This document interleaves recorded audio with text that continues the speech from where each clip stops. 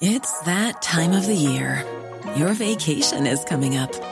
You can already hear the beach waves, feel the warm breeze, relax, and think about work. You really, really want it all to work out while you're away. Monday.com gives you and the team that peace of mind. When all work is on one platform and everyone's in sync, things just flow. Wherever you are, tap the banner to go to Monday.com. When you're ready to pop the question, the last thing you want to do is second-guess the ring. At BlueNile.com, you can design a one-of-a-kind ring with the ease and convenience of shopping online. Choose your diamond and setting. When you find the one, you'll get it delivered right to your door. Go to BlueNile.com and use promo code LISTEN to get $50 off your purchase of $500 or more. That's code LISTEN at BlueNile.com for $50 off your purchase. BlueNile.com, code LISTEN.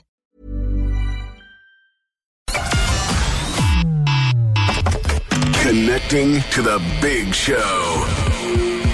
In 3, 2, 1. I just think it's entitlement. It's not rocket science. It can be done. I truly believe it can. It's wanton destruction. It's also illegal. We're the one for Cork and ready to talk. Can we just talk? Call 1850 715 996. Text or WhatsApp 083 396 96 96. Email opinion@96fm.ie. The lines are live. Let's kickstart the conversation. This is the Opinion Line with PJ Coogan On Cork's 96 FM. Friday, 2nd of July. Another morning on which we must remind ourselves, as we've had to remind ourselves many, many times in the past 15 or 16 months anyway, you cannot take your eye off this damn thing for a second. The minute you think you've got it beaten, it's got another trick up its sleeve. I'm talking, of course, of the damn COVID-19. The fourth wave is coming. Now, it's likely to be a different wave.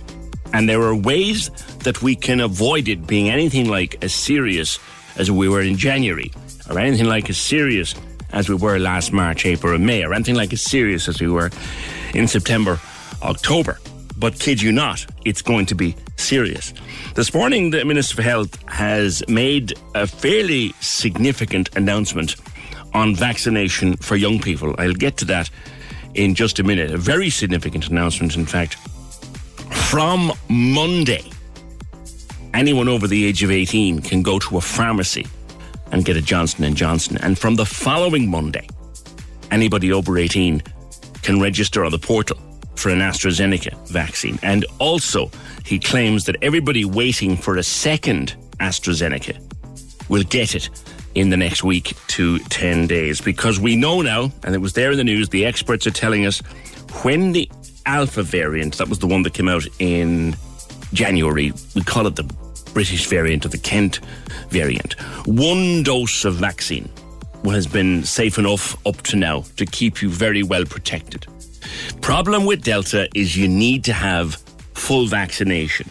If you're fully vaccinated, you've little or nothing to worry about with regard to Delta. And I know that's a generalised statement. People have caught COVID, Delta, shall we call it, after 2 vaccinations. But for the vast majority of us, being doubly vaccinated and the waiting time, you've little or nothing to worry about. You're relatively safe. Now, that's very, very important for people to get into their heads, because there's a lot of scary stuff out there that even if you're double vaccinated, this thing will flatten you.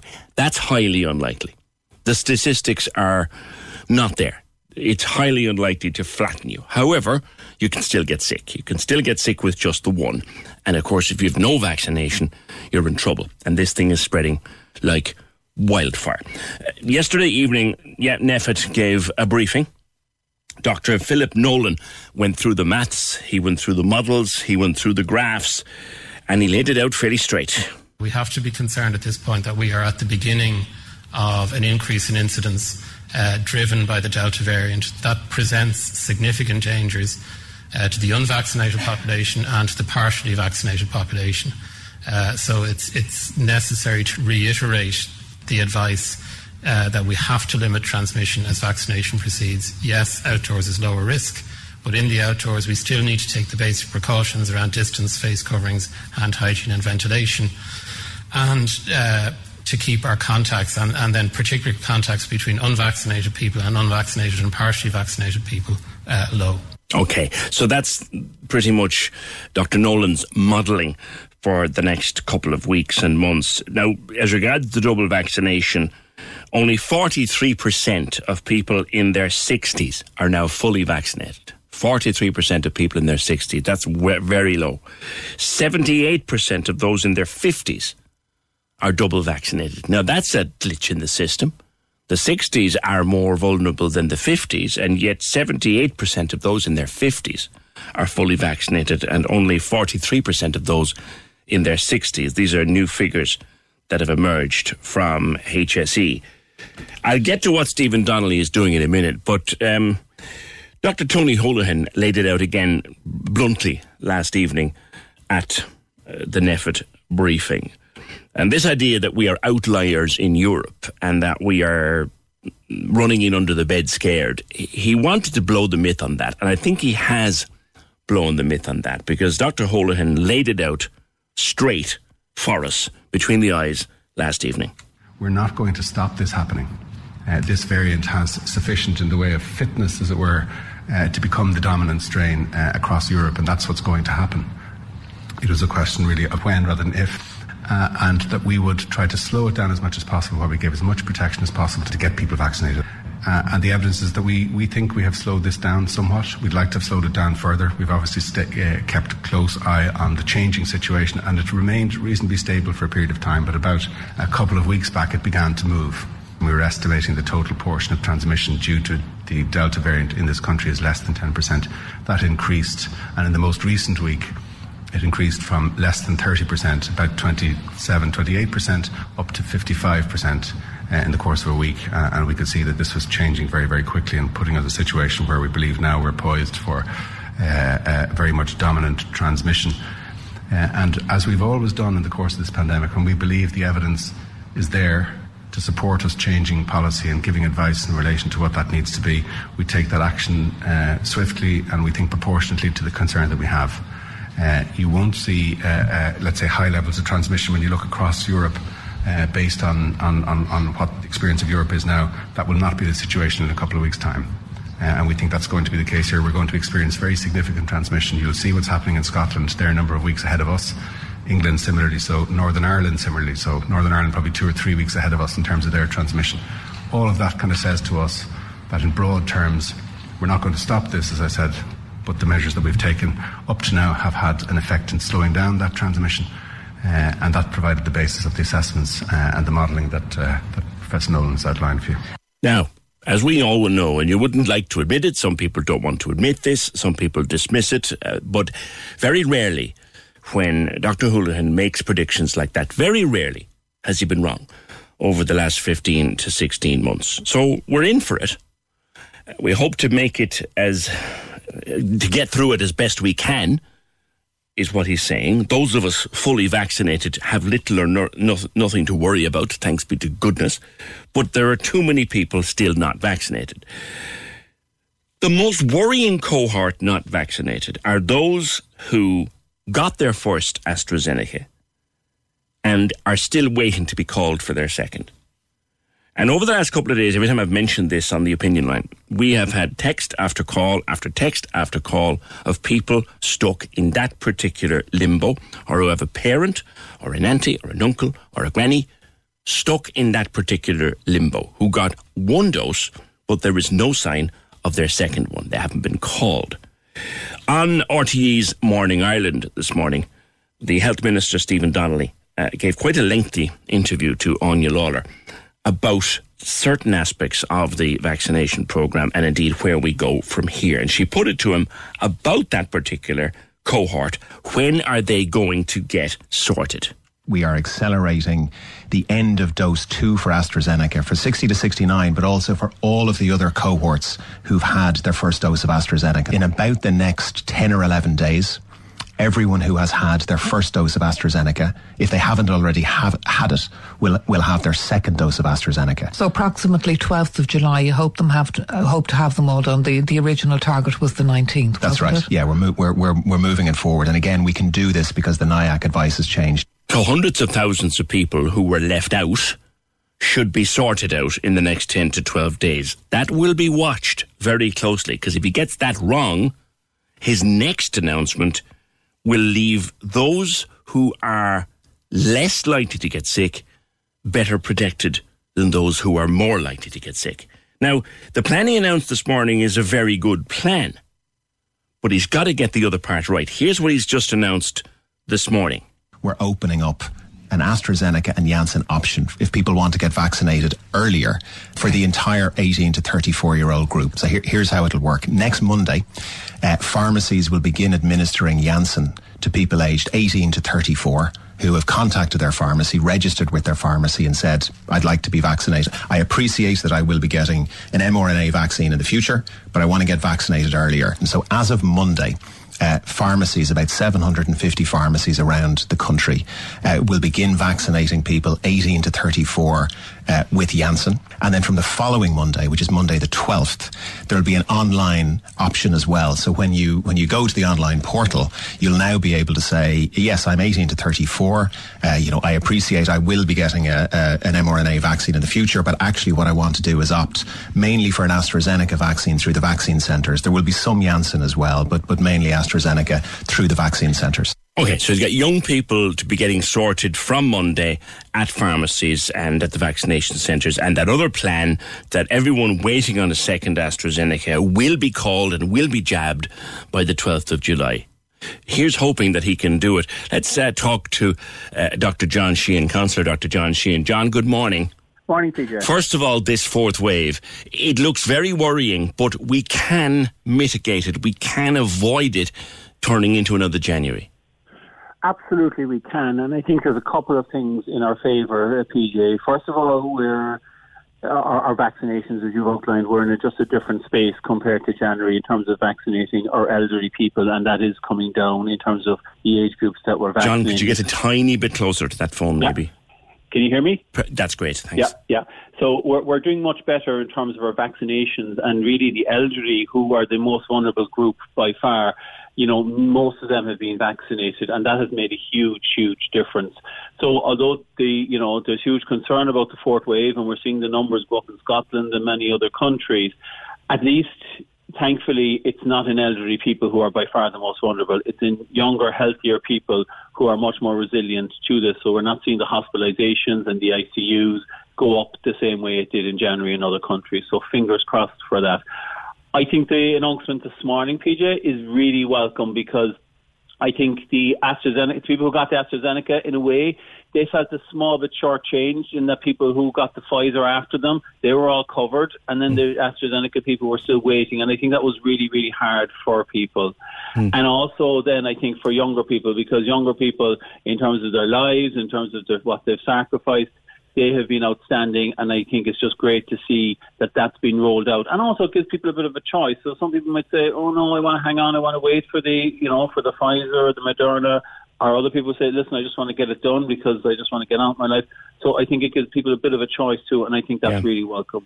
Those figures that have come out this morning, though, with regard to the AstraZeneca, they're concerning, aren't they? That in their 50s, the 78% of those in their 50s fully vaccinated, but those in their 60s, only 43% done. A bit of catching up to be done, and urgently.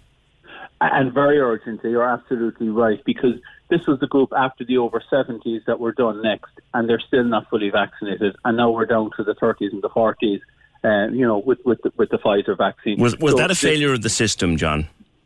I think they had to operate in what they had at the time, and then of course as supplies went up for the Pfizer, that passed them out. So at the time when they were making the decision, that's what they had available, so they went with it. But now, of course, we're in a different, sphere in terms of availability of vaccines. But I think the announcement that they're all going to be done in the next couple of weeks, I think that's really important, because with the fourth wave, this is the group that are going to be most vulnerable. Now, Dr. Holohan's job, and I don't know, I've never asked you this before, John. Do you know Tony Holohan? I don't know if he actually graduated as a GP the same year as I do, and I remember going up to the exams with him and meeting him at the exams. That was in 1995. He obviously took a very different path, so that was my only encounter with him. I don't know him, I just know. Okay. When he puts on that serious face and he makes those very serious predictions, we have learned to ignore him at our peril. Am I right? We have, and I suppose they NPHET act as out of an abundance of caution. That can be frustrating because they're telling us we can't do this, we can't do that, and we're all itching to get our lives back. But you can see the reaction and the sense of disappointment, when these announcements happened earlier in the week. But then you see the Delta wave start taking off across Europe, and you suddenly realise this is why. They were making the calls that they were. Obviously, PJ, communication and maybe flagging things up a bit sooner because, people don't like to be surprised and don't like to be shocked. And, if they understand why these decisions are being made, I think that makes a big difference in terms of public buy-in. But they look at the data and they look at what's coming down the track and they have to react to it. And, we saw the consequences of, how quickly this thing can take off. Their job is not to tell us what we want to hear. Some people need to understand that. John, thank you very much. That's Councillor Dr. John Sheehan. But we do have that big hole in the programme. And those figures that I've just got this morning, thank you, Fergal, 75% of those in their 50s are fully vaccinated, but only 43% of those in their 60s. Cahill says the reason the over 60s is so low is because we got the AstraZeneca and then there's a long interval. People in their 50s got Johnson & Johnson or got Pfizer. That's where the rate is so high. Thankfully, I just got my appointment for Monday by text, but there's then still a few weeks before it kicks in. Caller says, my poor husband is waiting ages for AstraZeneca. I'm done already with Pfizer. He is immunocompromised. I've no particular issue. It's so unfair. He's now afraid to go outside the door. With regard to the Johnson & Johnson being the one jab in the 50s, yeah, they gave that to a lot of people in their 50s. And it helped bring up the full vaccination rate in the over 50s. Plus, they started to give out the Johnson & Johnson in pharmacies in the last couple of weeks to the over 50s. And that's what helped them get so close to full vaccination, 70-odd%. They reckon 82% of the population is enough. So 82, if they're only 70, they're saying 78% of the over 50s are now done. Only 43% of the over 60s. Remind ourselves once more before I go to a break what Stephen Donnelly has been saying this morning with regard to those waiting on a second dose. And there are thousands of them. Probably, definitely tens of thousands, possibly 100,000 or more people who got a first AstraZeneca jab and are still waiting on a second one. And here is what he has been saying this morning on Morning Ireland and RTE. We are accelerating the end of dose 2 for AstraZeneca for 60 to 69, but also for all of the other cohorts who've had their first dose of AstraZeneca. In about the next 10 or 11 days, everyone who has had their first dose of AstraZeneca, if they haven't already had it, will have their second dose of AstraZeneca. So approximately 12th of July, you hope to have them all done. The original target was the 19th. That's right. Yeah, we're moving it forward. And again, we can do this because the NIAC advice has changed. So we're going to monitor that here very closely on the opinion line. What the Minister for Health has just said there, speaking to Anya Lawler, he has said that anybody waiting on a second dose of AstraZeneca will be called for it before the 12th of July.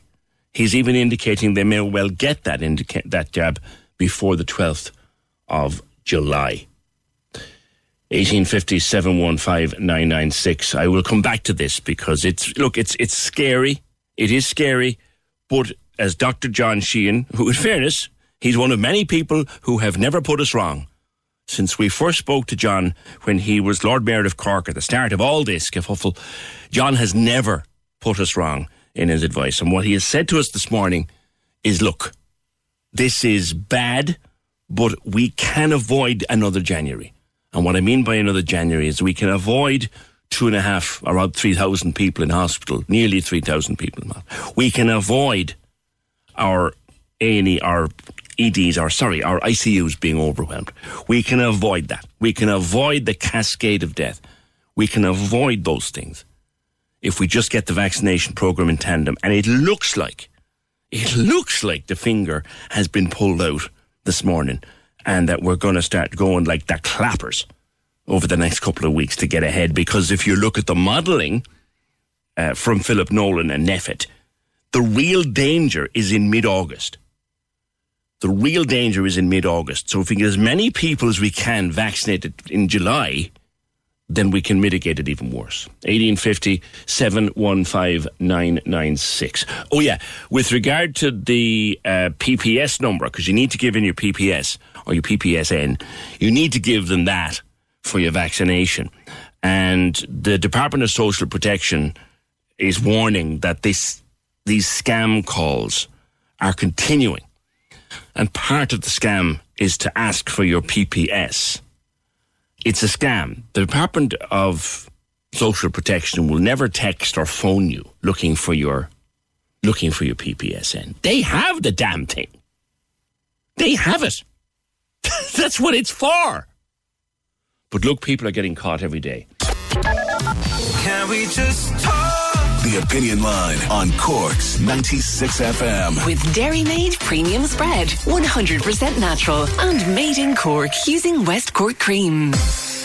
Cork loves the arts. We do too. That's why we bring you the Arts House. Every Sunday on Cork's 96 FM. Hi, it's Elmarie. Each week we bring you the latest news from our vibrant and creative communities all around Cork. Whether it's tips for the best live gigs online, new initiatives from Cork's writers and musicians, join Elmarie Maw and Connor Talon as we work to support and keep the arts alive in Cork. The Arts House. Sunday mornings 8 to 10 with Griffin's Potatoes Cork. Fresh, flowery and full of taste. It's at the root of what we do. On Cork's 96 FM. Can we just talk? The Opinion Line with PJ Coogan. Call us now, 1850 715 996. On Cork's 96 FM. I'm going to play this audio again because Stephen Donnelly, the Minister for Health, has given himself a deadline. He's given himself a deadline, and if he can't deliver on this, then he's in trouble. One thing they tell you in politics is never make a promise that you might one day have to keep. Now, we know how often that happens. But he has made a promise this morning that he's going to have to keep. And he'll be strung up by you-know-what if he doesn't. Here's the promise he's made this morning.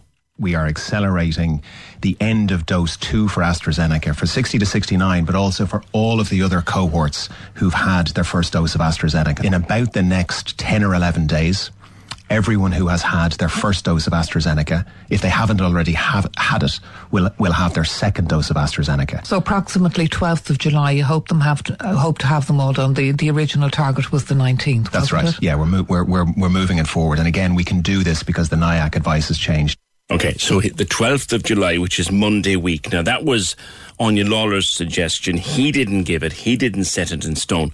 But he said the next 10 to 11 days. Today is the 2nd of July. So 10 days is the 12th of July. 11 days is the 13th of July. I'd be inclined to give him until Bastille Day, the 14th of July. But he has to deliver in the next week to 10 days. 1850 715 996. I mentioned how Dr. John Sheehan in the last 15, 16 months has always given us sound advice. Not always advice we wanted to hear, but advice we needed to hear. And that's always been our policy on the Opinion Line since day one of this pandemic. We never told people what they want to hear. We always try to tell them what they need to hear. And we'd like to think that for the most part, we've been right. Here's someone else who's been on with us many, many times about the pandemic. And she's also a member, and this is, you were tweeting again last night about it, Niamh, with the possibility of the Delta wave. 80% of female healthcare workers are the people to worry about again. Good morning. Yeah, good morning, PJ. How are you? How are you? Long time no chat. It is indeed. It is indeed. Yeah. You're part of the COVID Women's Voices group, who we first spoke about several months back. Remind us again who those people are. So we're sort of an eclectic group, really, of women who we're from medical backgrounds, nursing backgrounds, minority backgrounds, social care backgrounds, things like that. So a very broad swathe of women across all sectors of Irish community. And back in February, we wrote an open letter, which was kindly published by the Examiner. And I suppose we made 3 requests for particular measures, okay? And actually looking back on them now, you kind of think, oh no, like really, we haven't made much progress. So I suppose the first thing was the recognition of the importance of public health, and talking about improved IT systems. And guess what? The cyber attack has put the complete kibosh on that. Yeah. Supervision, enforcement and practical support for people who needed to be quarantined. Now, to be fair, mandatory hotel quarantine did come in, but Delta has still managed to sort of wiggle its way into the community. And then special support for those in crowded accommodations, so including, the travelling community and people in direct provision. And then the final thing that has come through from, I suppose, healthcare workers, majority female, but obviously not all female, this applies to all healthcare workers, is that there is a lot of fatigue out there. And we had said at that time that we can't do a 4th wave and you can't do it without us. And to that end, we appeared in front of the Women's Caucus in Dáil Éireann to sort of say, look, women who are frontline, and that's not just healthcare workers, that's people working on the frontline across communities, so people working in retail, all of that kind of stuff. We need support when it comes to childcare, especially if the schools close again, because there are many, many women out there across all sectors of society who are frontline workers who actually got into significant debt the last time around so that they could continue to go to work because they needed people to look after their children and their usual support structures weren't there anymore. Would you be concerned, and given the amount of mitigation we're going to do to try and avoid this 4th wave, or lessen the effect of it, would you be concerned at this stage, Niamh, about the schools in the autumn? Yeah, so I'd actually tried to sort of be optimistic, and it's really important that we are optimistic because the vaccine programme has certainly exceeded my expectations, and I know there's a very vulnerable cohort, the 60 to 69 group at the moment, but they are working down through the age groups and they are doing well. We have to give credit where credit is due, but I'm looking to September. It's sort of, I imagine the Delta wave will have probably peaked and hopefully will be in decline by then. But there is a genuine risk that the schools will not reopen in September. And, that's a concern for all of us on the front line, because then we're looking at our children who have been through so much in this past 18 months. Is that a medical opinion, Niamh, as a paediatrician? I'm just looking at the modelling. So I'm looking at, they're looking at, how it's going to take off potentially in the next 3 or 4 weeks. Peak, and then as we saw with the sort of the January peak, it'll peak for several weeks and then start to come down. I suppose my concern is, will it have come down enough for children to return safely to the classroom? But then in tandem with that, the vaccination is rolling out really quickly. So it's very hard. It's not like the last couple of times, PJ. It's like there's too many variables now to say with any certainty what's going to happen. But it's a big concern of mine that the schools won't be able to reopen in September, and that has implications for healthcare workers or all frontline workers in terms of childcare, and it has massive implications for children as well. Now, since the start, we've kind of gotten or been told that, look, for children, this isn't a serious problem. As a paediatrician, is that true? I wish I could say that it was totally true, but I have seen serious complications in children with COVID-19. I've seen serious physical complications, so it's the worst thing is to send a child off in an ambulance to Crumlin or Temple Street. It's the worst feeling, because that there's nothing more you could do here locally and that they're sick and they have to go. And, I've had to do that. And, all over the country, so children get this delayed reaction about between 8 and 12 weeks after they have COVID. It's a thing called PIMS-TS, which is a sort of an inflammatory condition where they become very sick, and it can have an effect on their heart and their lungs and their digestive system, and they need very specialised treatment. And at the time when I was sending my patients to Dublin, people from all over the country, other paediatricians, were also sending their patients to Dublin, because there's no ICU services anywhere except for Dublin. So, I have seen the significant sort of physical effects that COVID-19 can have on children. Now, it's a very, very small number, and compared to a normal winter season where we have RSV, which is the bronchiolitis virus circulating, we're sending children to Crumlin and Temple Street with those conditions far more frequently than I ever had to send a child with COVID. Do you know what I mean? So, there's a bit of a payoff. But the other thing that I've seen is children who had COVID around Christmas time in January, and they're still unwell. So I am seeing long COVID in children. And then, much of it? I don't want to go too much into details because it's rare enough. I don't want to identify people, but I'm seeing a significant number. Okay. And then finally, the psychological effect that COVID has had on children. So I've had a couple of sad cases over the last few months where, a child will come in and I will have known them a long time and they're definitely more withdrawn, and it will transpire that they've lost a grandparent or potentially two grandparents, and the whole family was sick over Christmas with COVID, and they're battle weary, PJ, and so it's having physical short-term severe effects, physical long-term significant effects, and significant psychological effects on them as well. Do you think, I as a paediatrician, I'm sure you know, is there research active as to whether we start vaccinating children? So, to my knowledge, they are currently only trialling vaccination in the 12 to 16 age group. So that I understand there are trials ongoing in various countries, not in Ireland. So it hasn't been sort of given the full seal of approval yet. And what the World Health Organization is saying is that really the priority should be to take a more global approach and vaccinate vulnerable in all countries, as opposed to the wealthier countries vaccinating their very young. And I can understand that, but I suppose for me, standing at the sidelines looking at, my patients, some of them who are very, very vulnerable, I mean, this must be, like, going through this again for parents who have children with chronic illness must be so stressful. That's the thing I was hoping we'd get to before the end. Like, children who are struggling with a chronic illness anyway. Yeah. This could be a very serious problem for them. It could. Now, I hope it wouldn't be. And I have had patients who have very complex medical conditions who've had COVID and who have been absolutely fine, So it's not a guarantee, but I suppose any parent is always going to go to the worst case scenario. Of course they are. And that, they're dealing with the stress of having a sick child, and, that's not a nice place to be in this country, because our services for children are not really where they should be to start with. Yes.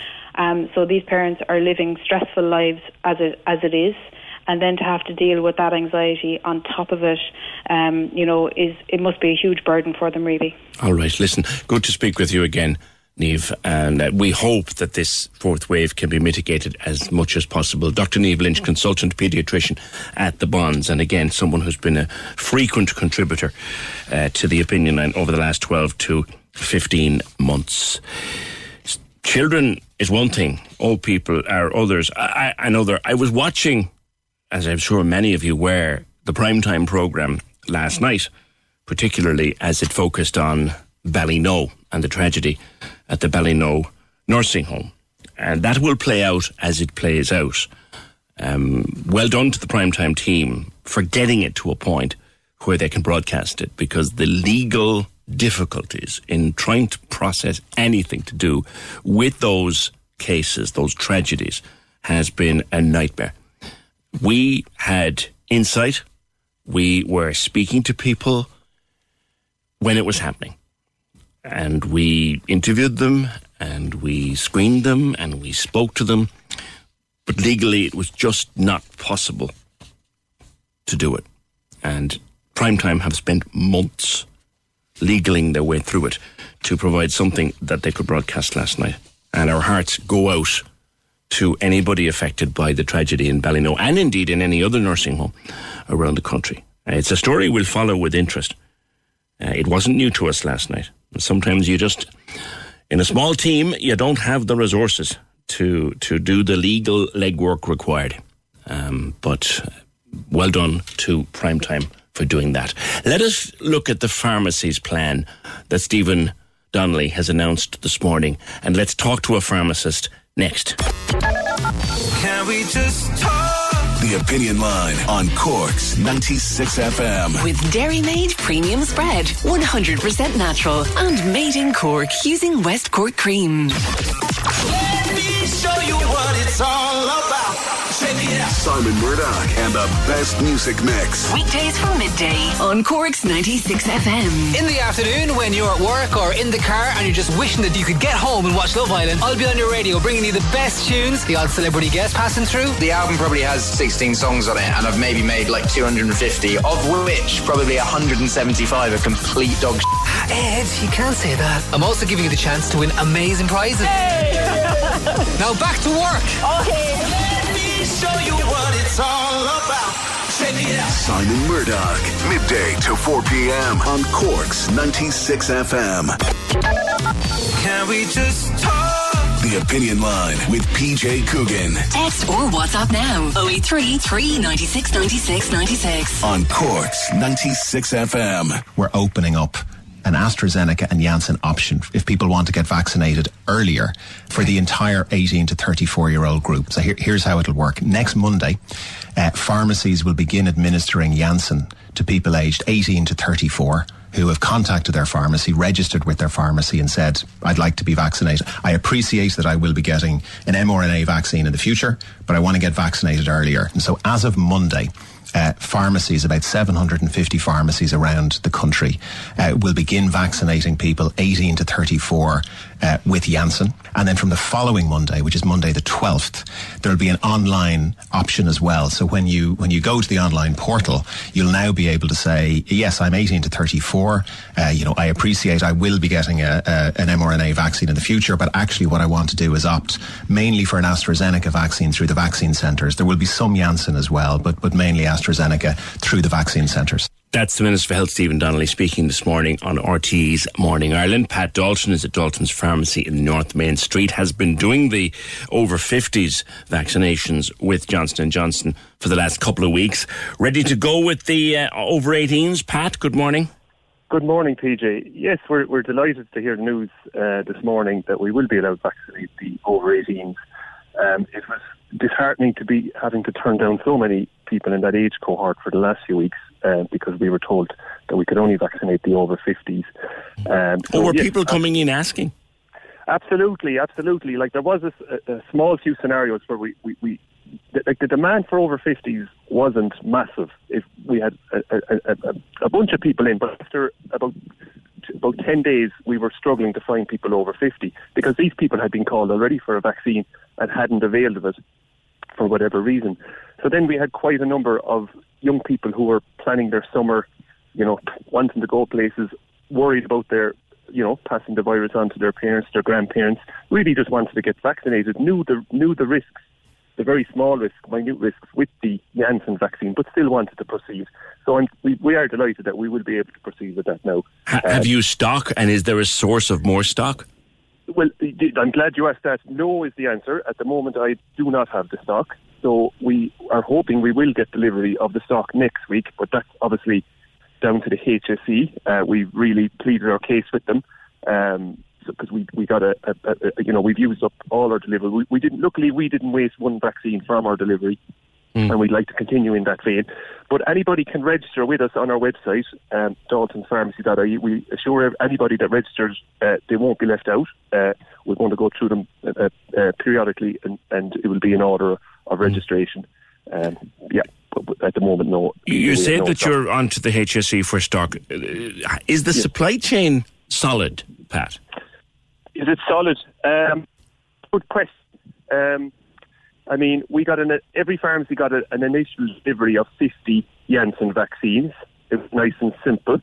And the minute we had used that up, we informed the HSE immediately that we had no stock and that we'd like some more. And we were told that we would have to wait a little while. There's a rollout of Pfizer vaccines to pharmacies in kind of remote areas, and they seem to be focusing on getting that over the line before they move on to sending more Janssen vaccines. Obviously, we'd like them Monday morning if we can get them, but... how many could you... First of all, storage is fairly standard. You can keep it in a regular fridge, correct? Storage is not a problem. It's not a problem. So you can give out as many as you can get, effectively? Absolutely. If I got an order of 1,000 vaccines, I'm sure I'd have them gone within a couple of weeks, because now that the age ports have been opened, the demand is there. So yes, we would be very confident that we can move them on very quickly. Okay, but at the moment, and do you think that your fellow pharmacists around the city would be in the same position, that you don't have stock? I would imagine the majority of them are in the same position, that the majority of them now have used up their initial delivery of 50 vaccines each. 50 vaccines is obviously not a massive amount of vaccines, but some pharmacies were struggling to find people over 50 that wanted the Janssen vaccine. So there might be, a bit of stock here and there in some pharmacies, I'm not sure. But ourselves anyway, we had them gone by Tuesday of this week was our last clinic with that initial order. Okay. So we're rearing to go next week if we can get supplies. But as of yet, we have no work on that. Okay, all right. Listen, Pat, thank you very much and good luck with it. Pat Dalton from Dalton's Pharmacy in North Main Street, ready to go from Monday, except he doesn't have any vaccines in stock.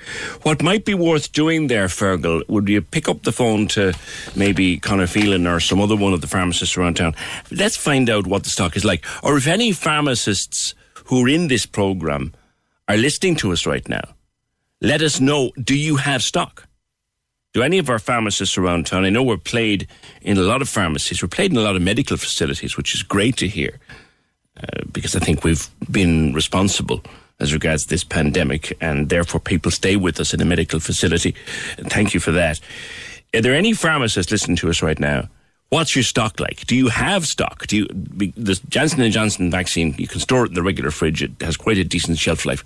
Do you have stock? So is there any stock in Cork right now to start jabbing the over-18s on Monday morning? 1850 715 996. Now, I want to talk to Cork TD, Social Democrat TD, Holly Cairns.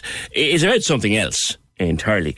But I'll see where we're going with regard to COVID-19 as well in the course of this, Holly, and how you feel it's being handled. We'll do that in a moment. But first of all, you've sought a meeting with the Minister responsible for mental health, who is Mary Butler, about people with eating disorders, because you've been very concerned about this for several months, Holly, haven't you? Good morning. Good morning, PJ. So it was first back in February that I raised the shocking situation whereby no funding was allocated under the National Eating Disorder Treatment Plan for 2020, and that none of the 1.6 million allocated in 2019 was spent. So back then, in response to my parliamentary questions, the department revealed that the decision to temporarily pause the nationally planned developments for the programme were made for operational reasons rather than clinical ones. So funding was diverted to meet existing demands to provide things like additional clinical support, like agency staff. So obviously we need clear assurances that that won't happen again. Like, bureaucratic decisions can't be allowed to affect the treatment of vulnerable people. And it's important to note, PJ, that eating disorders are among the psychiatric conditions most associated with mortality.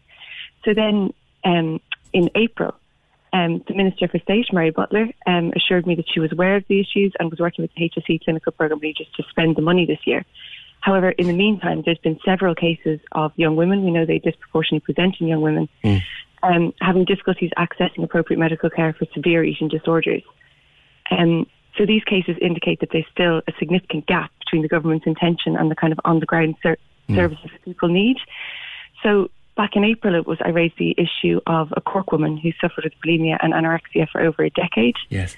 And she fears if she doesn't get inpatient treatment for her condition, that she'll die. And so in mid-March, she tried to take her own life.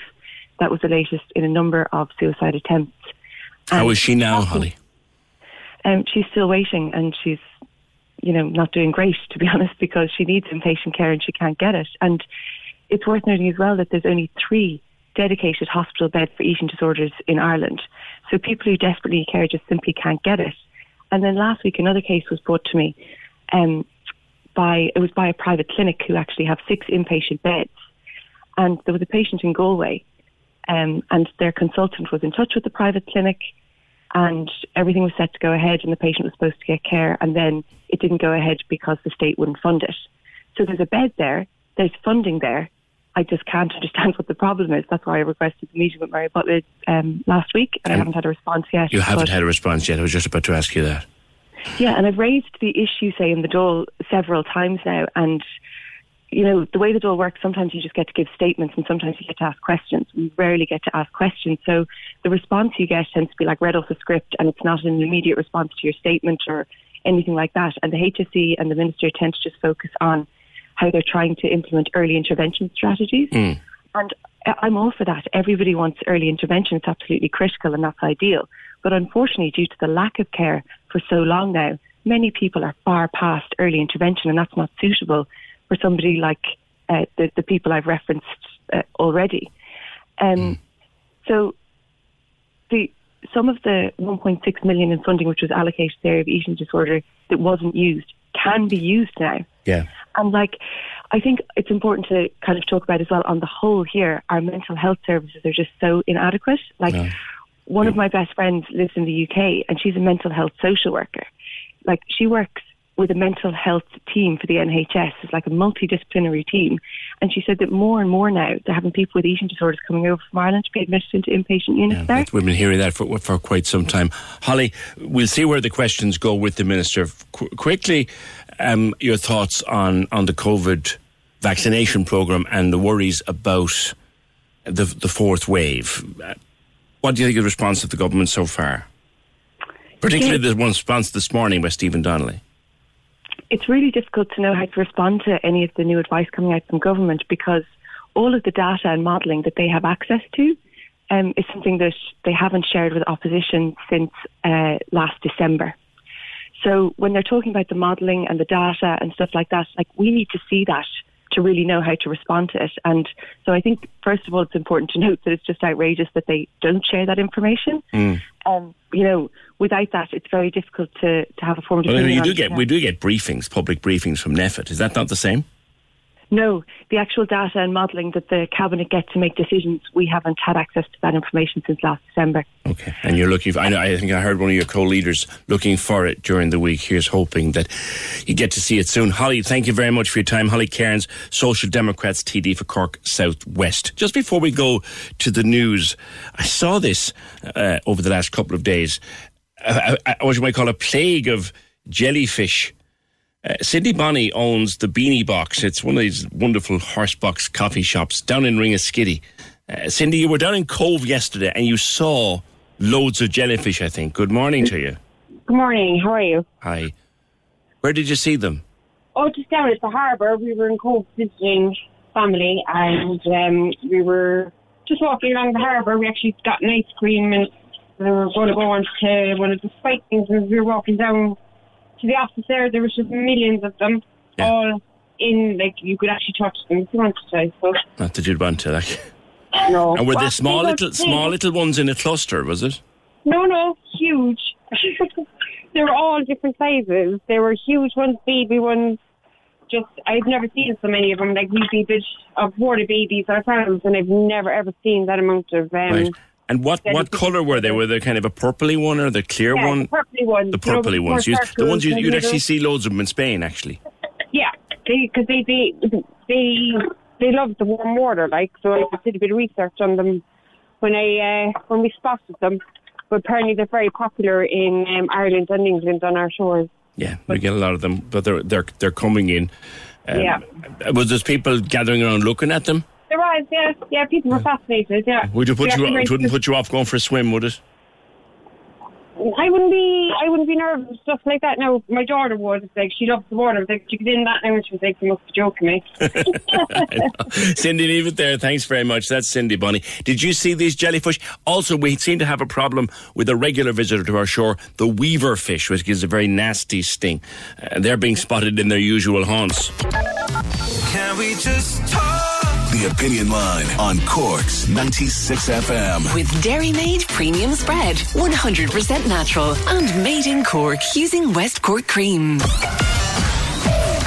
The lines are live. And we're ready to talk. Can we just talk? Call 1850 715 996. Text or WhatsApp 083 396 96 96. Email opinion@96fm.ie. The Opinion Line with PJ Coogan. On Cork's 96 FM. We have bundles and bundles of comments coming in on various elements of this morning's news to do with COVID-19. Stock of vaccines. Is there a stock of vaccines out there in pharmacies to start what they want to do on Monday? We're talking to Pat Dalton in Dalton's pharmacy, and he said he has nothing at the moment.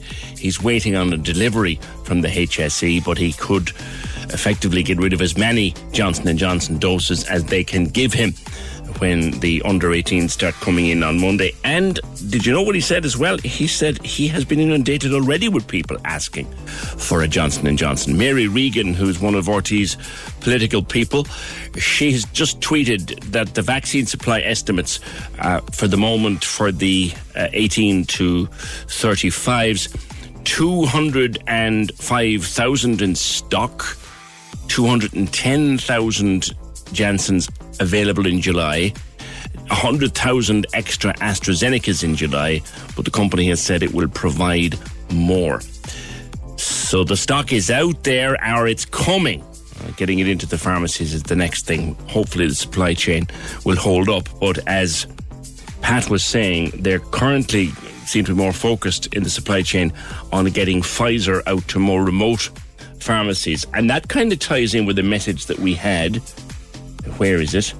Yes, you're talking there like the problem with second doses is only AstraZeneca. I live in Carrigaline, which isn't a remote area by any means, and I'm waiting 6 weeks for my second dose of Pfizer. There's no word yet, and it's supposed to be only 4. Have you tried ringing the helpline number, the 1850 24 1850? Have you tried ringing that number to see can you get any satisfaction from that? Because 6 weeks seems unnaturally long for Pfizer, because they have been fairly consistent all along with getting the Pfizer in the second and the fourth week. Just a text about my second vaccine from next Thursday. I'm 63. Got the first one at the start of May. Seems like a lifetime. I can't wait, says Ger. That's the second message we've had this morning about people already receiving texts for their second vaccine next week. And that's great.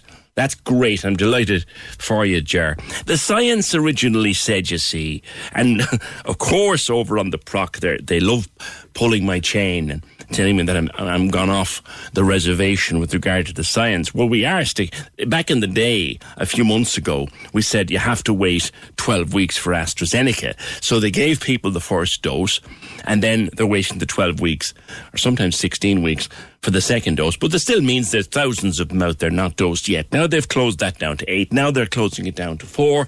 And already this morning we've had 2 messages from people who've got their appointment for the next few days, and that's brilliant. And if you get a text this morning or over the weekend, let us know, because we really need to hold them to this now. They've said they'll get the second dose to everyone in the next 10 or 11 days.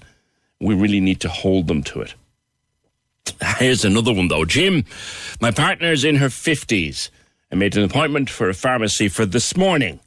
She went along this morning and didn't get it in the end. She was told they had a vial which needs 5 patients, but they couldn't open it just for her, as they didn't have 4 others they could give the doses to. She was sent home without it. She's a frontline worker. That is crazy. Now, admittedly, when they open the vial, they have to use the whole vial. At least that's my understanding, that once you stick the needle in the little vial and take out the first dose, you're then committed to using the whole vial or it'll go to waste, and they don't want to waste the vaccines. That's unfortunate, though, for Jim. I'm on this is the last one for now. I've loads to catch up on. I'm on the train there from East Cork, and there are at least 7 people not wearing masks. I'm not sure what their story is, whether they have some issue medically, or they're anti-maskers, or denialists, or whether they've been vaccinated and they think they shouldn't have to wear them anymore. It seems a lot, and there's no inspector encouraging to put them on or finding out what the story is. Masks on trains and masks on public transport are a little controversial. There are people. Now, it's a small cohort of people, but there are people who cannot physically wear a mask. You have to accept that. Some people who just physically cannot wear a mask. If you go into Aldi, there are signs up reminding you to remember that. There are some people who physically cannot wear a mask. There are those who just won't because they're idiots. But there are those who physically can't. And if you're medically exempt, you can't actually get a letter to say you are. I'm working on this with the Irish Council of General Practitioners at the moment. I'm in communication with them because there are some people out there who medically can't wear a mask, but are having trouble getting a piece of paper that says they can't. But if you're not wearing a mask for any reason other than you're not able, then you're an idiot. And if you've been double vaccinated, you still need a mask on a train. Okay? You still need a mask on the bus. Until you're told we no longer need to wear masks on the bus, you still need to wear a mask on the bus or on a train. 1850 715 996. Right, I need to come back to that because we're getting behind here. The former Lord Mayor of Cork has voiced his concern that children as young as 8 are being used as drug runners in parts of Cork City. I'm reading from The Echo. This is former councillor Chris O'Leary. He says families are in touch with him because he's a community youth worker. And he says it's a worrying sign of the times. Morning, Chris. Good morning, PJ. We've heard of this on and off on small scale from before now. But your evidence seems to be it's becoming a real problem. It is, sadly, yeah. I suppose it's always been there, PJ, to be fair, where youngsters, I can go back to the 90s working with young people at risk and stuff like that, and it wasn't unusual for them to be ferrying drugs in and out of places at that time, as young as 8. So I am aware of it, so it's not a shocking news to me. Yeah. But what I'm seeing now is a mass increase in parents, I suppose, really looking for help, looking for support, unaware that their child has been caught up in something, and it's right across all demographics in the city. Okay, and that is safe to say. And sometimes they get involved, the young children. I mean, we are talking about children in the main here, and that's what I'm concerned about. They might be bullied. And maybe sometimes to feel safe and secure, they get involved with a group that's a gang, and then they're used. There's a payoff. They have to do certain things to be protected and all that kind of stuff. And the gangs do protect their own. But then when they want to X out of the gang and get it, like they're being challenged at times to do. In the early stages, to do things to prove themselves that their loyalty to the gang. Yeah. And it's out of that then that one thing leads to another. I mean, I suppose I just got off the phone talking to somebody a short while ago that is, very, very much, in pandemonium mode. A parent that has somebody who is as young as 11 very much caught up in drug addiction themselves. Oh my goodness. An 11-year-old addict, Chris. Yeah. Has been caught up in the gang system and is now in a serious situation. And parents are reaching out. I can make reference to somebody who contacted me. The interview that you see this morning by Sarah Horgan was done about maybe 2 or 3 weeks ago, to be fair. And it was, I suppose, really to bring to attention, parents need to be mindful of where their children are out.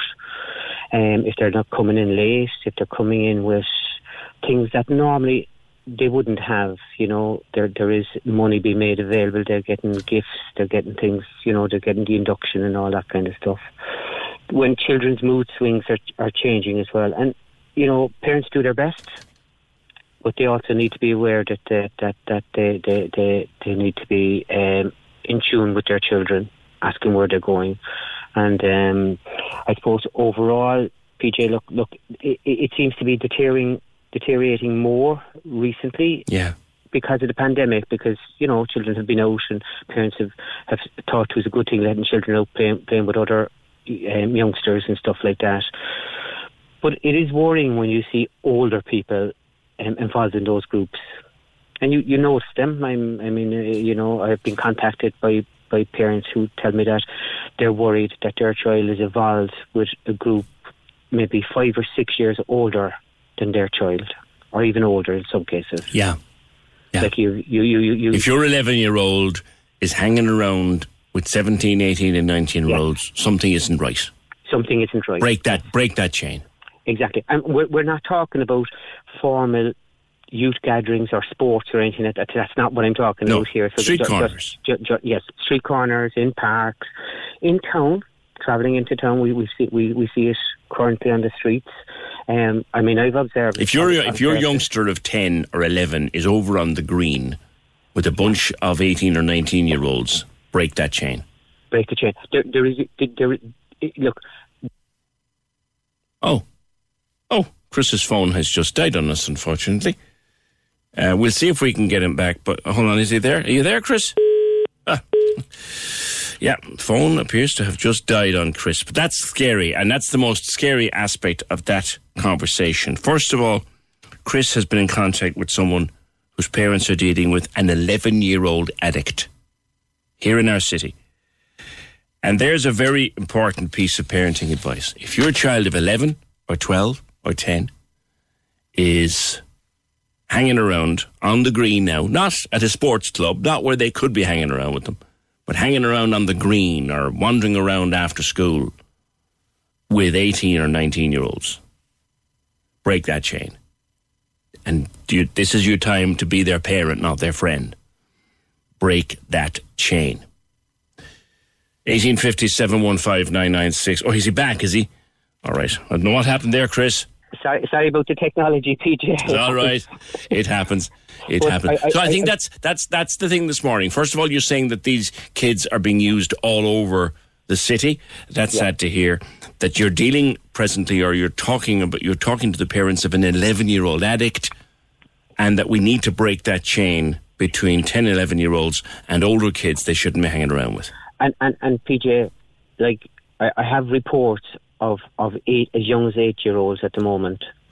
I have a good that are being enticed into the gangs, that are running, and they're led to believe by the senior members of those gangs that they won't be touched, they won't be harmed, they're underage, they'll probably get a slap on the wrist and that's it. They'll go into the juvenile system.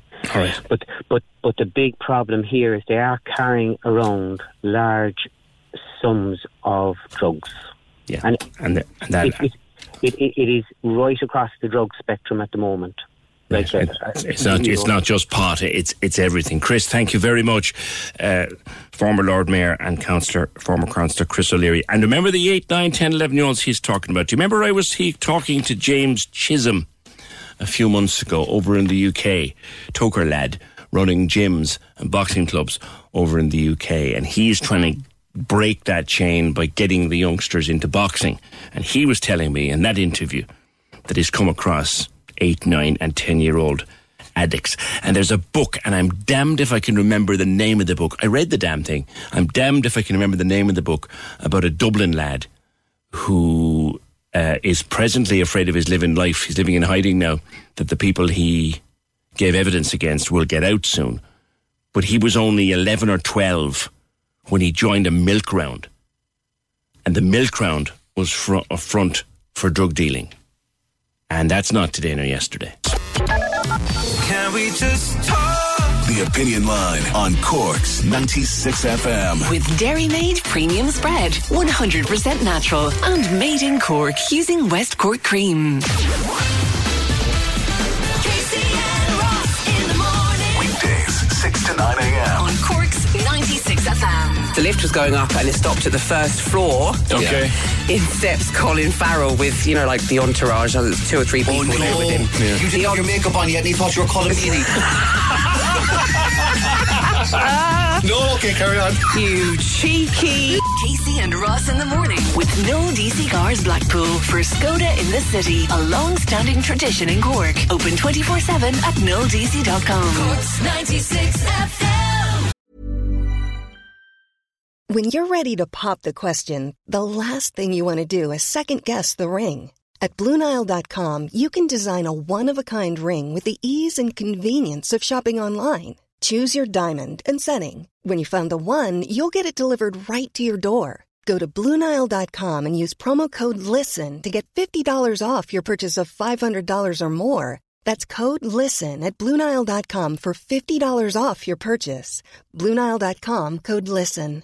Many of us have those stubborn pounds that seem impossible to lose, no matter how good we eat or how hard we work out. My solution is PlushCare. PlushCare is a leading telehealth provider with doctors who are there for you day and night to partner with you in your weight loss journey. They can prescribe FDA-approved weight loss medications like Wegovy and Zepbound for those who qualify. Plus, they accept most insurance plans. To get started, visit plushcare.com/weightloss. That's plushcare.com/weightloss. Many of us have those stubborn pounds that seem impossible to lose, no matter how good we eat or how hard we work out. My solution is PlushCare. PlushCare is a leading telehealth provider with doctors who are there for you day and night to partner with you in your weight loss journey. They can prescribe FDA-approved weight loss medications like Wegovy and Zepbound for those who qualify. Plus, they accept most insurance plans. To get started, visit plushcare.com/weightloss. That's plushcare.com/weightloss. Can we just talk?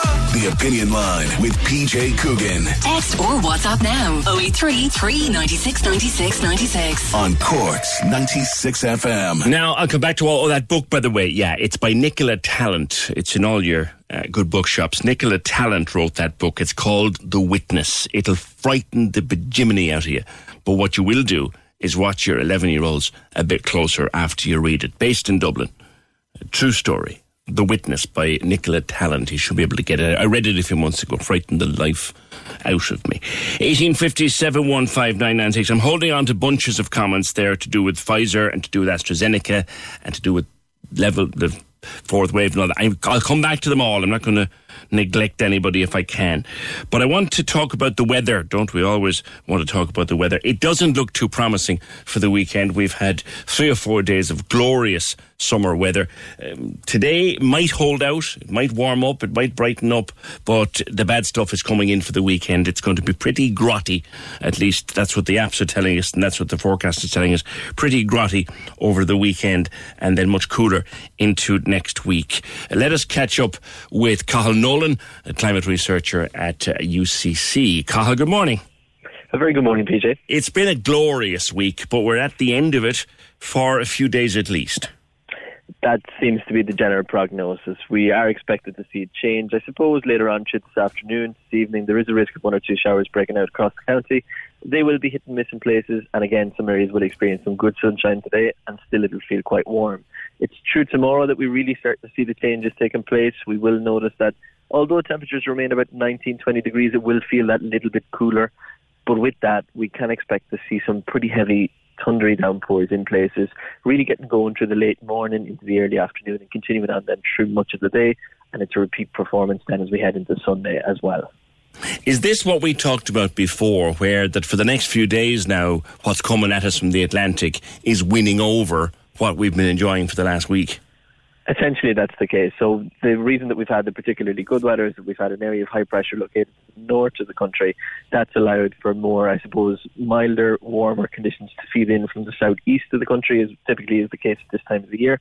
However, that high pressure to the north is expected to shift away, and as that shifts away, then we get to see, I suppose, the more typical southwesterly winds bringing in an area of low pressure, and with that, the increased instability, but still the warmer temperatures will lead to some of those heavy thundery downpours in place for at least a while. Now, I'm looking at my predictions. I use 2 apps now. I use Dark Sky and I use the YRNO that has been recommended to us. I'm kind of comparing and contrasting the two.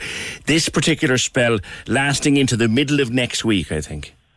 That seems to be the case. So looking at the latest weather models that we have at the moment, it looks as though this more unsettled period lasts up until probably the middle towards the end of next week. And then at that stage, there's tentative signs that we may see return to more summery conditions with high pressure building back in. So some encouraging signs, I suppose, if you are looking forward to, I suppose, better conditions as we go into towards the end of the first week of July into the middle of the month. Around that time, we could expect to see better conditions developing again. Now, reading the British newspapers, and they love predicting weeks in advance, particularly in summertime, they're telling us that the second half of July is when the real summer arrives. Any notion of that on the horizon? Very difficult to look beyond the 7 to 10 day window, I suppose, with any sense of accuracy. As we said, there are tentative signs that we do see high pressure start to build in towards the middle of the month. That I presume will correlate along with what they've been saying, but I'd be sceptical, I suppose, really to give forecast that far in advance. It's really just, at this particular stage, it's about looking at those general long-term trends. And at the moment, the trend as we go towards the middle of the month is for a settled spell of weather to recommence, I suppose. Which I suppose when people are having their staycations, that's the best news you can give them. Looking at Canada over the last few days, Cathal, and I suppose that America and Canada together, but Canada in particular, frightening levels of heat wave over there. What's causing that? Certainly is. I suppose the main reason that we've seen those exceptionally high temperatures there at present has been due to the permanent, semi-permanent location of an area of high pressure across the Pacific Northwest. That has basically developed what's called a heat dome. Essentially, there's just a high pressure system located in place. The heat has continued to build and build and build. It's quite a mountainous area as well in parts. So what you have then is you have local kind of heat and variability as it goes up during the day. Sometimes the hotter air tends to just accumulate in these valleys, and that's where you get the exceptional temperatures, as we said. Temperatures up as high as 49, 50 degrees Celsius in parts of the Pacific Northwest. The highest temperatures experienced in Canada ever before, I think, were 44 degrees Celsius. So to break that record by 5 and 6 degrees Celsius, it really is quite an exceptional event. It's almost impossible to fathom what that's like to stand out in. It really is. I suppose if we cast our mind even back to the last couple of days here in Ireland, temperatures at best have been about 23, 24 degrees Celsius in places. And even at that, for some of it, it probably would have felt a little bit uncomfortable. So then to imagine what it's like to stand in, I suppose, 49, 50 degrees Celsius heat, it's really, I suppose, we can't even comprehend it. Yeah, well, we like our summer, but we don't want that, as they say. And it is quite hot. Finally, Cathal, it is quite hot across the holiday countries, as it were, now, isn't it? It has been. Yeah, we've seen, I suppose, more typical, let's say, summer temperatures across many parts of Europe over the course of the last week or so. Temperatures in many of the Mediterranean countries have been getting up to around 32, 33 degrees. Higher in some parts. I know in some parts of Spain it got up to 39, 40 degrees Celsius around the typical areas. Valencia, the east coast of Spain, and across parts of Italy into Greece as well. We've had temperatures up into the mid or high 30s. Cool down a little bit at the moment as well, back down to more normal values, high 20s, low 30s, but certainly the summer is well in place across Europe. And one last question has come in. When we get temperatures like we had yesterday, followed by a rapid cooling, any chance of a bit of thunder, because it worries people, they're frightened of it?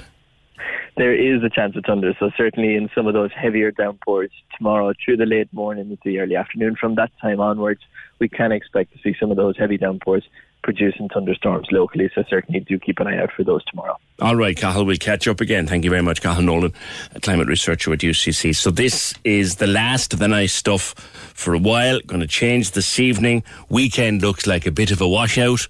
Improvement coming again by the middle of next week. Not easy to predict yet how good it'll be, but certainly this next couple of days are going to be nothing to write home about. 1850 715 996. Let me go quickly. If we release 3 there, I'll take her before the break. Yeah. Evelyn, you want to thank someone, is that right? Good morning. Hi, how are you? Good. Hi, I'm very shaky this morning now. I'm very sorry. You're okay. What happened? Okay, I was in an accident last night and my car is totally written off. But a lady came to my assistance. She calmed me down a little bit. I was very shook and she gave me a bottle of Lucozade. And I'm just looking for her, to thank her for her. Where did that happen, Evelyn? The Dunkettle roundabout about 7:30 last night. Okay. So you met and you just got very panicky and shaky, was it? Yeah. They never got her details. Okay, and she came along and she gave you a bottle of Lucozade, they're telling me. She did. All right, okay. And you just want to say thanks? Yes. All right, okay. All right, Evelyn, we'll see if we can find her. You're all right now, are you? Well, You're shaky, like? shaky and sore. And all right. Well, look after yourself and make sure that you get whatever attention that you need. Thank you very much, Evelyn. It's unfortunate she had an accident there not so long ago, but that's there. So if you're a woman who was, thank you, Evelyn. Look after yourself. If you were the woman, or if you saw the accident or whatever, down around the Kettle roundabout, about 2 or 3 hours ago, there was an accident, and a woman came along and gave a bottle of Lucozade to the person who'd been involved in the accident. So that was Evelyn. And she's okay. She's just a bit shaken and probably needs to go and look after herself and rest and relax, and needs an arm around her, I'd say, at this stage more than anything else. Well, the accident was last night, okay. But this morning she just was very upset and very panicky on the Dunkettle roundabout, and someone gave her a bottle of Lucozade. Okay. All right. If you came to someone's assistance this morning, you did more than just give her a bottle of Lucozade. You made her day, really. 1850 715 996. Was it you, or was it your mum, or did you? If you're do you know anyone who saw that, or anyone who came across that this morning? Loads of people will be driving around there and would have seen that. You know. Did your mum say it to you or anything like that she saw someone this morning? Just let us know. If it might have come up in the hairdressers this morning. You know, the way people bring things up. I came across this morning. There's a woman giving a girl a bottle of Lucozade on the Dunkettle roundabout. Saw that. You never know this kind of conversations. The accident was last night. That's okay. The accident was last night. All right. Can we just talk? The Opinion Line on Cork's 96 FM. With Dairy Made Premium Spread. 100% natural and made in Cork using West Cork cream. Access all areas on Cork's 96 FM. Your guide to nightlife on Leeside. Hi, it's Michael here with an update on Cork's entertainment. The Stunning formed in 1987 and had some top 10 hits before their debut album Paradise on the Picture House hit number 1 in 1990. A 30th anniversary concert rescheduled from last year is due to take place at Cypress Avenue on October 15th. Tickets are on sale now. Access all areas. Next up in its 2021 online concert series, Cork Orchestral Society welcomes 3 sopranos to Curtis Auditorium in Diva, taking place in mid-July. You can watch the concert stream on their website, corkorchestralsociety.ie. Access all areas. Feel free to let us know at Access All Areas if you have a rescheduled show coming up or any live streaming events by emailing aaa@96fm.ie. Access all areas. Your guide to nightlife on Leeside. On Cork's 96 FM. Can we just talk? The Opinion Line with PJ Coogan. Call us now, 1850 715 996. On Cork's 96 FM. Yeah, more people contacting us to let us know they've been called for their second AstraZeneca vaccine. Noeline is going today, and so is her husband. They're 9 and 10 weeks, respectively. They're both in the mid-60s. Good to hear that, Noeline. 1850 715 996. The National Transport Authority has launched the Cork Bus Network Redesign Choices Report, which is a big, long title for what sounds to me like they're going to look at all aspects of our bus services in or around Cork and see what could be done to modernise and improve them. Now, speaking as someone who is lucky enough to live on the route of 2 excellent bus services, namely the 220 and the 216, and the sheer ease of living so close to 2 excellent bus services like that, I think everybody should have them. Possibly that's what they're at. Hugh Cregan is Director of Transport Planning and Investment and the Deputy Chief Executive of the National Transport Authority, and he joins me now. Hugh, good morning. Good morning, PJ. Is that the idea? And I'm sure you're aware of just how good these services are, the 220 and the 216, if you're familiar with Cork. We should all be able to have those services. Ideally, we do want everyone to have a good service. Certain areas are more populated than others, and you need to put more bus service into those areas. But overall, yes, the intention of this network redesign is to relook at the bus network in Cork and see how we can improve the bus network and actually improve the services to more people. So the whole object is to make the bus system more useful to more people. And as you say there, you're living on by the sounds of things, on the 220 route, which is a particularly strong route and running 24 hours, as you know. So we want to replicate some of that across the rest of the region and try and get more people able to use the bus system than currently are using it. What kind of changes do you think are needed before you listen to what the public has to say? What in your own mind needs to be changed? Well, it's hard to say at this stage, but the way the bus system in all cities evolves is that over time new developments happen. There's new estates built here and there, and the bus system gets amended slightly this year and slightly more the next year. And you end up that's probably not where you would start if you were drawing it from scratch, because it's evolving in a kind of a piecemeal way. So it is worthwhile every decade or couple of decades to take a fresh look at the overall network and see, is there a way of keeping all the good things in the network, and then seeing, are there other places where you can make changes that will make the system work better for more people. So it's not that we're saying there's a whole lot of things wrong with Cork, with the Cork Bus Network. We're not saying that. We're saying that it has been tweaked and evolved over the years. Now is a good time, with ambition to grow Cork to 50% bigger than it is now. Now is a good time to go and relook at it from scratch and make sure it's fit for purpose for 2021, 2031 and onwards. One of the things you're looking at is, should the network prioritise short walks to transport, which I have, or short waits for transport, which I also have, as it turns out. But which is more important, to be near public transport or have a frequent service that you can get to?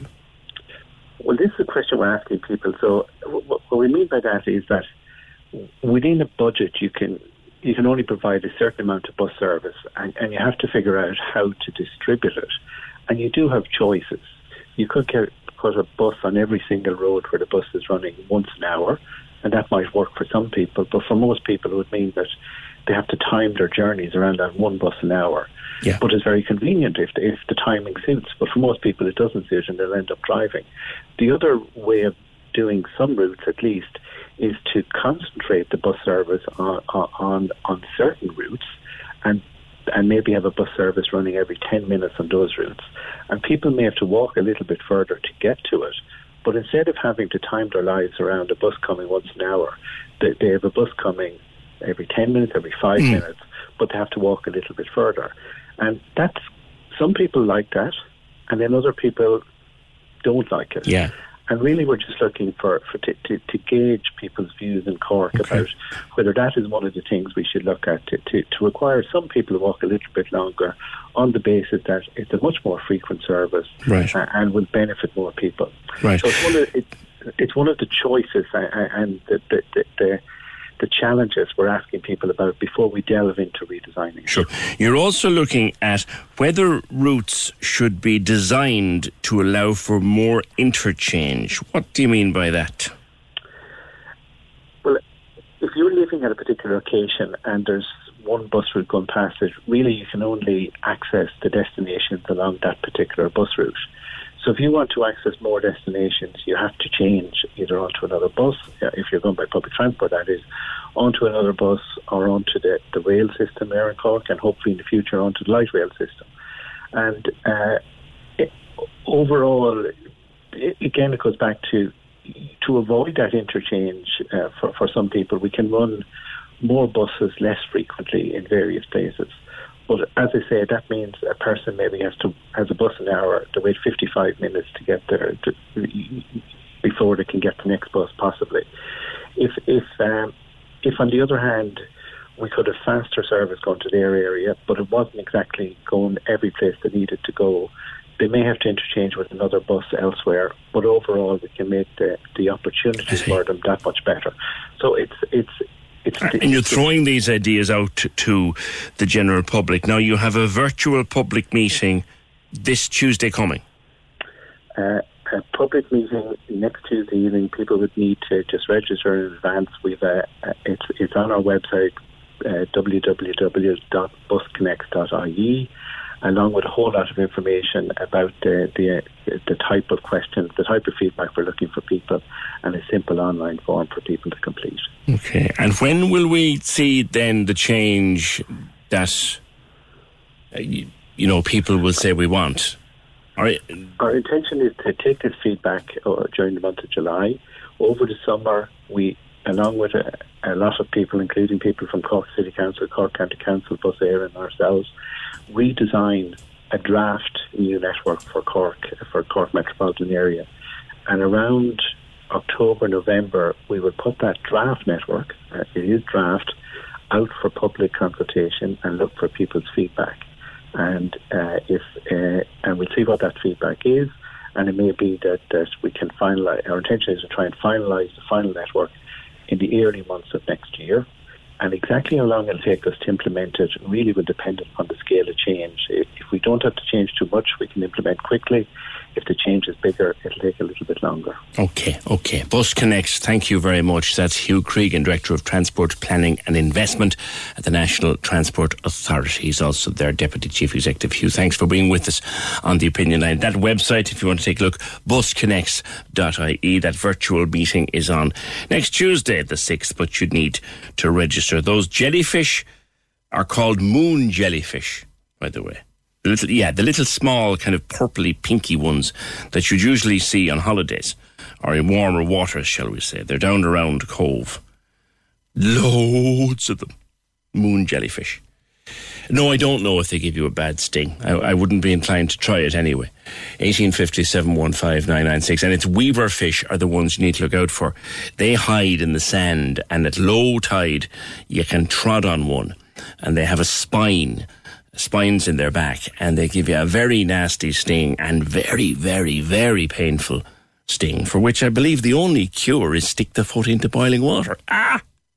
Yuck. Anyway, that happens. It's part of summer.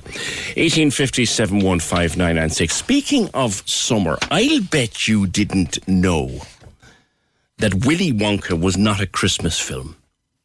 No, it wasn't. It might be shown at Christmas all the time, but it wasn't a Christmas film. It was released, the most beautiful Christmas movie. I think one of the most beautiful children's movies. Sorry, not Christmas movie. Children's movies ever watched. And Gene Wilder's finest hour as an actor was released 50 years ago this very week. Willy Wonka, The Chocolate Factory. 50 years ago this week. A summer movie, actually, when it came out. Gene Wilder, as I said, finest hour. But it's one of those movies you could go back to time after time after time. I think I've probably seen it 40 times. And even at my age now, far, far past children's movies, if I see it coming on at Christmas time or whenever, I'm planked there in front of the telly with my popcorn. I love that film. Absolutely love it. It's the kind of comfort movie that you can go to whenever life gets a bit on top of you. So I thought, seeing as it's Friday and seeing as we often talk about movies and TV and stuff on Friday, is there a movie that you go back to time after time after time just to get away from whatever is going on? If I had to pick, I couldn't really pick one. I think I'd pick The Avengers. I love the Avengers movies. I love all of the Marvel stuff, and I love James Bond. I do love James Bond. But if there was one movie, and I was putting myself under pressure, is there a movie that always sort of makes me smile and that I would go back to 100 times? There is. E.T. It's the movie I would go back to 100 times. E.T. Is there a movie that you'd go back to 100 times? 083 396 96 96, text to WhatsApp, just for the fun of it, because it's Friday and because the weather is about to turn crap for a few days. and because we have a Delta wave coming, and we can only hope and pray we can get through it. Is there a movie that you go back to 100 times? For me, I think, E.T. What would be your one? 083 396 96 96. We mentioned it in the context of Willy Wonka, which is 50 years old this week. And it reminds me of this news story that I read this morning. We all love sweeties, of course, and if we can't get Willy Wonka sweeties, we'll get Haribo. We mightn't be able to get Haribo soon because they are saying that they're struggling to get their sweets into shops in the UK due to a shortage of lorry drivers. Now, I don't know whether that applies to us here in this country, but I assume that our Haribo comes to us from the UK. I'm not too sure, do we import it directly? I don't know, but it's just a story. It's a German company, is Haribo, and it said that it is experiencing an unprecedented and sustained surge in demand for its product. And they have a big problem with their supply chain, including a huge shortage of drivers at the moment to get Haribo sweets around Europe. I know it's a first world problem, but everyone's got their Haribo heaven. On the vaccine, there's someone else delighted to get my second dose yesterday, but I hadn't any text. It's just I phoned the HSE who confirmed I was scheduled. I would have missed out otherwise. That's from Ger. What is the number for the HSE that you called out? My husband's 5 weeks waiting now for his second Pfizer. I think it's the same one, 1850 24 1850. That we can double check, but I think it is 1850 24 1850.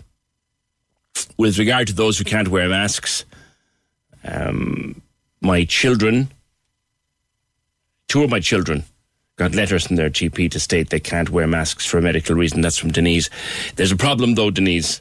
Some people can, some people can't. I know somebody who was told by his GP that he can't, and he would genuinely have a serious issue trying to wear a mask. And if you see someone in the supermarket who isn't wearing one, just ignore it. Give them a bit of space. They could be a bowsy, taking a chance, but they also could be someone who genuinely can't, because they are out there. You should still wear a mask, though, if you can. 1850 715 996. Yesterday, Brenda, my husband, my 2 friends and I all got appointments for our second dose of Astra for next Friday. We all got our first shot in early May. They're happening, to be fair. We will keep our tabs on Stephen Donnelly. I hope to goodness that he manages to deliver on this. But he says that everybody who needs one and everybody waiting on a second one will get it within the next 10 to 12 days. And we are, in fairness, getting a lot of messages from people who have just been called now. The lines are live. And we're ready to talk. Can we just talk? Call 1850 715 996. Text or WhatsApp 083 396 96 96. Email opinion@96fm.ie. The Opinion Line with PJ Coogan. On Cork's 96 FM. Coming up this hour, among plenty other things, your last chance on the Opinion Line to win with free Speaker Frenzy. I'll tell you when, not now. I'll tell you when, sometime between now and 12, another chance to win on free Speaker Frenzy, our last one on the Opinion Line. We've had a lovely message, and I always feel just a little bit conscious of blowing our own trumpets when I read this out, but it's so lovely to get a message like this. Mary was on to say, just wanted to say thank you to PJ and to 96FM in general for the coverage of COVID. I became very ill with COVID. It was frightening. I've been off work for nearly 7 months. You told it exactly as it is. You didn't confuse people like other stations did by trying to downplay it sometimes and hype it up at others. It's been very consistent coverage, and it made me feel I understood what was going on with me. Also, coverage of the everyday things on your show after dealing with the day's COVID news helped to refocus my mind. It was a perfect balance, and to all the other people in 96 as well for highlighting the danger of COVID and announcing the most important things regularly. Well, that's very kind of you, Mary, and I do hope that your recovery is continuing and that you'll soon be back to hale and hearty. And then on the other side of it, you have the only people you have on are them who agree with the government. Spain, time to turn off. All right, looks so. Looks so. All right, is he gone? That's grand. The rest of us all can continue with adult stuff. Thank you. 1850 715 996. Lists and lists and lists of your favourite movies coming in. The ones that you always go back to. I'm getting my second dose of AstraZeneca today. My brother in the UK has 2 doses of Pfizer, though, and tested positive yesterday through work screening. Well, here's hoping it'll be very mild. Hoping it'll be very mild for him. Work screening. Get that. They're doing that over there as well. But anyway, you're called for your second AstraZeneca today. There's a better number than the one I was calling out, by the way. I was calling out the 1850 24 1850. At the text you get, in the text that you get to book you in for a vaccine, I didn't, by the way. I got a call from my GP to say there was a vaccine there for me if I wanted it. That was just me. But at the bottom of the text that you get is a COVID-19 helpline, 1800 700 700. 1800 700 700. So if you've not been called for your second dose and you think you should be, or particularly Pfizer, people ringing us about being 5 weeks waiting for the second Pfizer or 6 weeks waiting for the second Pfizer, call them. 1800 700 700. 1850 715 996. On the topic of buses, and we were talking about buses, I was on the 206 yesterday, about 3 o'clock. This is from Liam. I couldn't get to the bell, and a lady saw my problem and pressed it for me. The driver was also very courteous. That's a nice one. 1850 715 996. Pages and pages of movies coming in. I haven't seen E.T. yet coming in, but maybe I'm different. We all know that. Have a listen to this. I think this is funny. Lads, can you tell me, have I gone live? Anyone out there? This is where I've disconnected my Wi-Fi, and I've nearly used a hammer. So at this stage now, I'm just wondering to see whether people can actually see me, and if they can. Only because I know there's a certain amount you can see, but I am just taking cookies out of the oven. And I'm just going to see if this is going to work. So lads, listen, I have no idea if this is going to work. But if it has done, happy days. Now, this is where it's hot. But you remember I was telling you about the cookie cutter when they come out? So this is where you use the cookie cutter and rotate it. I love that because it's just so natural. Patricia, good morning. Good morning, PJ. Thanks for having me. It's just so natural. Is this working? Hello? Well, you see, from when I started, it was hilarious because I had my 14-year-old daughter holding the camera. So it was fantastic. So she could hold and she'd wince and cringe at my bouncing across the kitchen.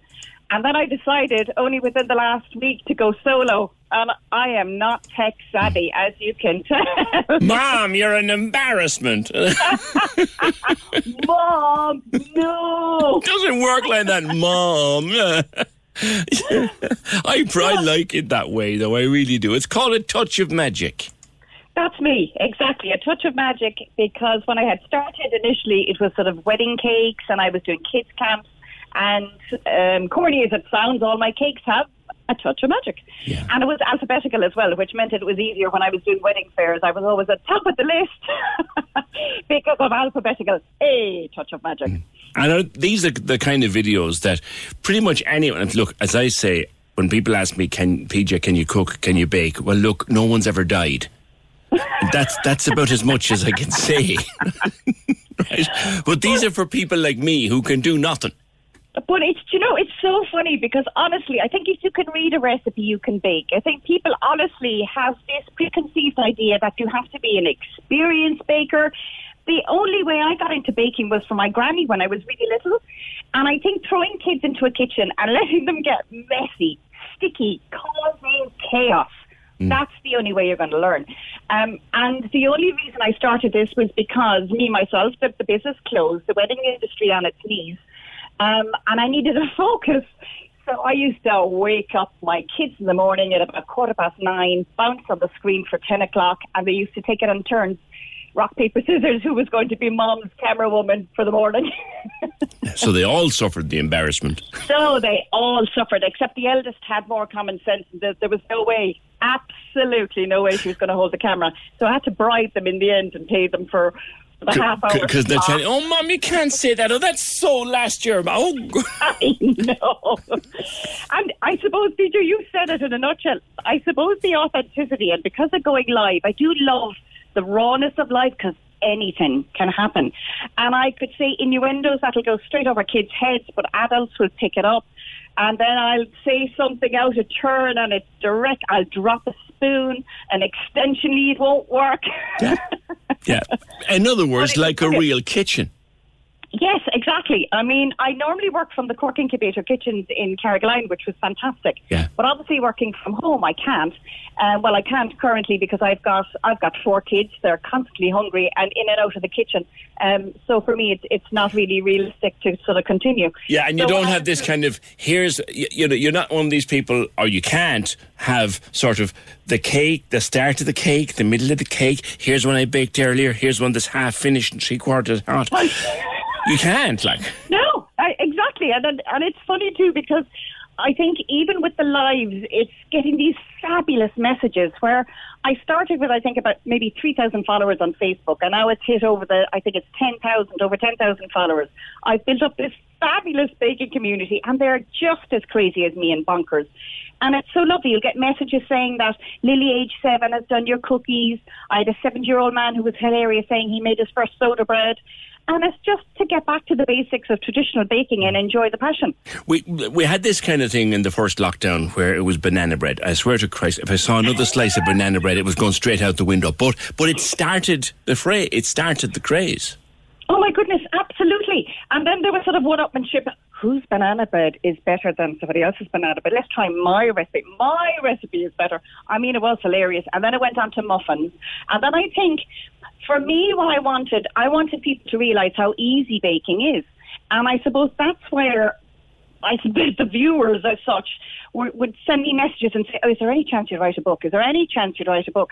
And I didn't think in my wildest dreams that I'd even have the time nor get anyone to take that madness on board. But I did. So Dinky Doodle in Little Island, amazing graphic designers, took me on board, and then Orla Kelly in Rochestown decided that she'd help me publish the book, and then 100 recipes later, a book was launched in March. And you're absolutely flying it. It's been fantastic because I didn't anticipate the demand because it went slightly bonkers. And at one stage, I think I was next to Joe Wicks on the book depository with regards to sales, which is kind of bonkers. You've got this woman, 4 kids, based in Carrigaline, cracking eggs, bouncing around the kitchen, and lo and behold, the book is just flying off the shelves. And there's Joe Wicks. And he's a lot less fun. No, do you know what? I must confess, Joe Wicks kept me sane. So when I would get up in the morning, I would do his exercises because it was that helped me bounce into the kitchen. So in one respect, I have Joe Wicks to thank for it because when I started, I'd bounce in and some people would honestly say, oh my God, I'm not able for this chipmunk this morning. Is there a mute button? But the kids love me. So this is where, because of my summer camps in the past and because of teaching in general, I think kids gravitate to this slightly bonkers lady in Carrigaline that just translates recipes into easy methods and makes it foolproof. Which is the key element. What's the most popular at the moment? That video has lovely looking hobnobs. Well,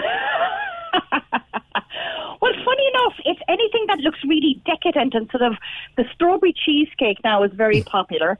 You have a raspberry charlotte. But, I mean, you're going back to basics as well. This is where the amount of people that are still continuing with scones. And recently I did one because I found it in my granny's book. She had used soda water, so we did lemonade scones. So it was just with self-raising flour, cream, and 7-Up, and they're divine. I'd say you'd be checking your sugar levels after that, though. Well, that's what keeps me bouncing. I think it's caffeine and sugar. But it's really amazing, the kids and just the community that has just built around these videos, and it has just been amazing. And I didn't think I'd enjoy it so much, but I'm getting a taste of the camera and I'm loving it. Come back to the wedding business, because that's, of course, where you make your bucks when in normal times. And they're goosed, aren't they, Patricia? Oh, they are goosed. And I think what's so frustrating is probably not knowing. You know, 1 minute you'll have limited numbers, and then you have these poor brides and they're ringing and they're postponing. Some are cancelling. Then some are just deciding they're going to cancel the wedding completely and they're just going to have a big party bash maybe in 2 years' time. But I think the wedding industry is on its knees, and I think we've been forgotten about. You've got these live bands that are forgotten about, and you've got wedding venues that are catering for the brides, the grooms, the wedding party, but they can't have live music. It's very challenging for the industry, and as I mentioned, I think we're all forgotten. It's challenging for wedding decorators in particular, because our business is based around the summer season. So you'll find that brides that have cancelled weddings may have pushed it to next year. But brides are so organised that brides for next year are squeezed into another date. And this is where cake decorators are filling up, not because there's a conveyor belt of wedding cakes, but they're selective with their customers and making sure that their customers are looked after for the ones that have booked initially. But it's chopping and changing is just excruciating for wedding industry. It's really cruel. Well, here's hoping that it comes back soon enough. A touch of magic on Facebook. The videos themselves are great crack, and well done. And don't mind what the kids say. You're doing great. And you know what? Do you know when they say, Dad, you're an embarrassment. Mom, you're an embarrassment. Do you know the answer?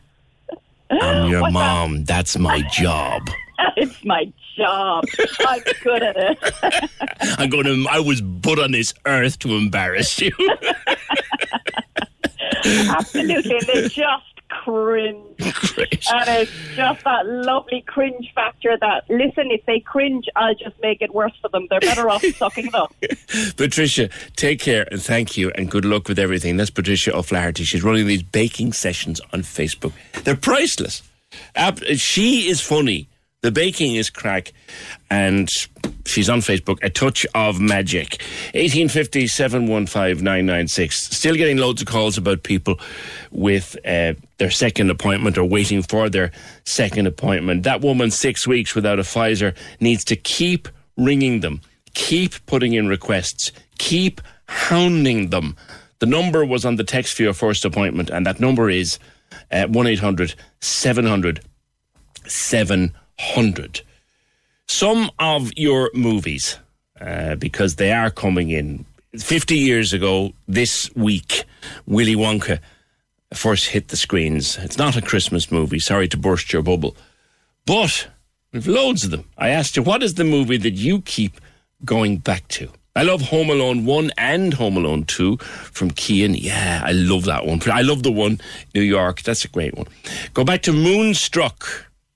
Says this message. It's funny and I love the music. Moonstruck. Gone with the Wind. I loved it, says Margaret in Grenagh. Top Gun, says Neil. Falling for a Dancer. I watch it every summer when I go to Glengariff on holidays. It's filmed in Iries. Great film. That's from Mary. Steel Magnolias. Makes me cry, but has some fantastic performances. Olivia Dukakis and Shirley MacLaine. Thank you. From Valerie. John Ryan says, I love Home Alone. I'm in my 60s. The Man with the Golden Gun from Michael M. McCroom. Great film. The Polar Express. I'd go back to it 100 times, says Ben. Beaches, says Lisa. Mamma Mia, says Jean. I love Mamma Mia, although I much preferred the show. Rather than the movie. What about The Good, the Bad and the Ugly, says Veronica. We were all mad for the Cowboys. The Sound of Music. The Man with the Golden Gun, another one. My film would be Lucky Number. Oh, I don't know that one. 2 movies I've watched 100 times over and over again. Crocodile Dundee. Oh, yes! Crocodile Dundee. Call that a knife? That's a knife. Ah, brilliant. And Catch Me If You Can. From Here to Eternity. Dumb and Dumber. Remains of the Day. Good movie. Thanks, Declan, from East Cork. What is the film that you go back to 100 times? The one that your partner or your son or your daughter or your father or your mother walk into the room and go, are you watching that again? I think when my young fella was growing up, the one in our house was Cars. The first Cars. Not the second one, the first Cars. He actually managed to wear out a DVD. Now, you didn't think it was possible. Trust me, it is. Cars was another big one. What's your one? All right? What is your one? 083 396 96 96. Yeah, this is still happening too. A friend of mine got the first AstraZeneca in Killarney in March. Now they want her to go to Cork for her second one. She doesn't drive and was hoping to be called back to Killarney for her second. I think in order to keep records straight, it should be Killarney. They say she can't go to her local pharmacy or her doctor because she'd gone to the centre the first time. But yet they want to send her to a different centre now for the second. What's right about this? It seems a bit off. I'd say ring the number, 1-800-700-700. But they are changing things around to get things out faster. My young fella, now he's 23, and because of certain things, he got called through his day centre. He got called for his first vaccine a couple of weeks ago, and he got it. We got his text yesterday. He got his text. He's going to City Hall for his second dose. So they are doing that. Can we just talk? The Opinion Line on Cork's 96 FM. With Dairymaid Premium Spread. 100% natural and made in Cork using West Cork cream. Can we just talk? The Opinion Line with PJ Coogan. Call us now, 1850 715 996. On Cork's 96 FM. Well, a bit of entertainment stuff coming up between now and the end of the programme. We're going to be looking at that wonderful idea by the Everyman to bring live events to an outdoor space. We're told keep it outdoors, and they told us a couple of weeks ago they had an idea in mind and they couldn't tell us anymore. Well, that idea has come to pass, and it's very, very exciting. That and more to come before the end of the programme. But speaking of entertainment, I read this morning and I kind of knew this was going to happen. And I'm going to say it straight out now, and give out to me if you want to, and I don't care. You can. Love Island should be scrapped. Scrapped and done away with. It's dangerous. I know people are watching it. I know people like it. I run screaming from the room if I so much as hear the theme music, but that's me. That's me. Some people love it. I understand that. But see where one of the contestants, Chloe Burrows, has got a barrage of death threats at this stage. They're only 3 nights into it or something, or 4 nights into it, or how many? I don't care. But apparently she picked Aaron to couple up with her, causing his partner, Shannon, to be dumped from the villa. Again, I might as well be reading the recipe for, I don't know, cake. But in a statement shared on Instagram, the family of Chloe Burrows said they'd not only received death threats aimed at Zoe, but disturbing messages from viewers saying they wanted to kill themselves. In an emotional statement, the family shared, "Morning, everyone. Chloe's family and friends here. We hate to introduce ourselves under such vile circumstances, but we've had enough after 3 episodes. We all have thick skin, but the amount of trolling Chloe has been receiving is absolutely disgusting. This morning we woke up to yet another message encouraging Chloe to kill herself. And there have been hundreds. It's a bloody television show. That is absolutely sickening. Not so much... it's the behaviour of people to do that to the girl's parents, for pity's sake. To even think that way and then do it to her parents. But if that's been caused by the show, then you need to scrap the show. Argue with me if you want to. I don't care. Wuthering Heights is a movie I go back to. Says a text. Wuthering Heights, Blazing Saddles. Said, Blazing Saddles. Isn't it wonderful how so many of these movies that we would go back to time and time again would be cut to bits now by the modern way of thinking. Well, screw that. Blazing Saddles. So would Willy Wonka. Willy Wonka would never get out of the editor's suite now because of those who are more enlightened. Screw that. Blazing Saddles, Wuthering Heights, Remains of the Day. I also texted back with my favourite TV series is All Creatures Great and Small, the older one. Oh, brilliant. The James Herriot stuff. I read all of the books. All of them. Many times. But yeah, anything with Anthony Hopkins in it is what you go back to. Best film ever, Shawshank Redemption. Fabulous film. The Green Mile, I could watch it on repeat. Elaine, It's a Wonderful Life. Legend of the Falls, Mrs. Doubtfire. Fabulous movie. There's another one now. There's another one they'd have a field day with, Mrs. Doubtfire. If there was let loose on the enlightened crowd. Screw them. Uncle Buck. Oh, Uncle Buck is brilliant. Uncle Buck is a fabulous film. Deirdre says, Homeward Bound. I always cry when Chance comes over the hill. Another one for the Green Mile from Michelle. Love Mamma Mia, says Diane. I dance around every time I put it on. My dad rings me to let me know it's on so that I can watch it. Much to my husband's despair. Have a lovely weekend, and you too, Diane. And if you have a favourite movie that you keep going back to, I'm just checking up with you today. All right. As I said, lots of performance-related stuff to finish out the week, to brighten it up, because we had a dark enough old first hour. Even though we need to hold on, we'll be grand. Just be careful and get people vaccinated, and we'll come back to all that in the fullness. But just we'll lighten it up a small bit to finish out for the Friday. It's 20 to 12 now at this stage. One of the more unusual events of the Midsummer Festival was a breakdancing, or as they call it now, breaking event. We have spoken to breakdancing and breakers more than once on the programme now. In fact, didn't we speak to a guy who's off to the Olympics? Because breakdancing is an Olympic sport, or will be, at least, in Paris next time out. And we've Cork Dad, based in Canada, who will be going to that event and is going to the Worlds at the moment. But we had a Midsummer Festival event based around breakdancing, featuring Toby Omotezo, I hope I have the name right. Toby, good morning to you. Is he there? Good morning. Hey, Toby, how are you, mate? I'm good. Your video is still available, I think, is it? I think so. I think you can still watch that on the Mid-Cork Summer Festival's page. So, okay. On their website as well. So, it's brilliant. It's still out there. Breaking is fabulous. Tell me how you got into it.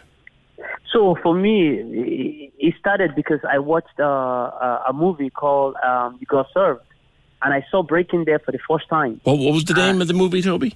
You Got Served. Oh, I saw it, yeah. Cool. Cool. It was so cool. And at that time, I was around 15, 16.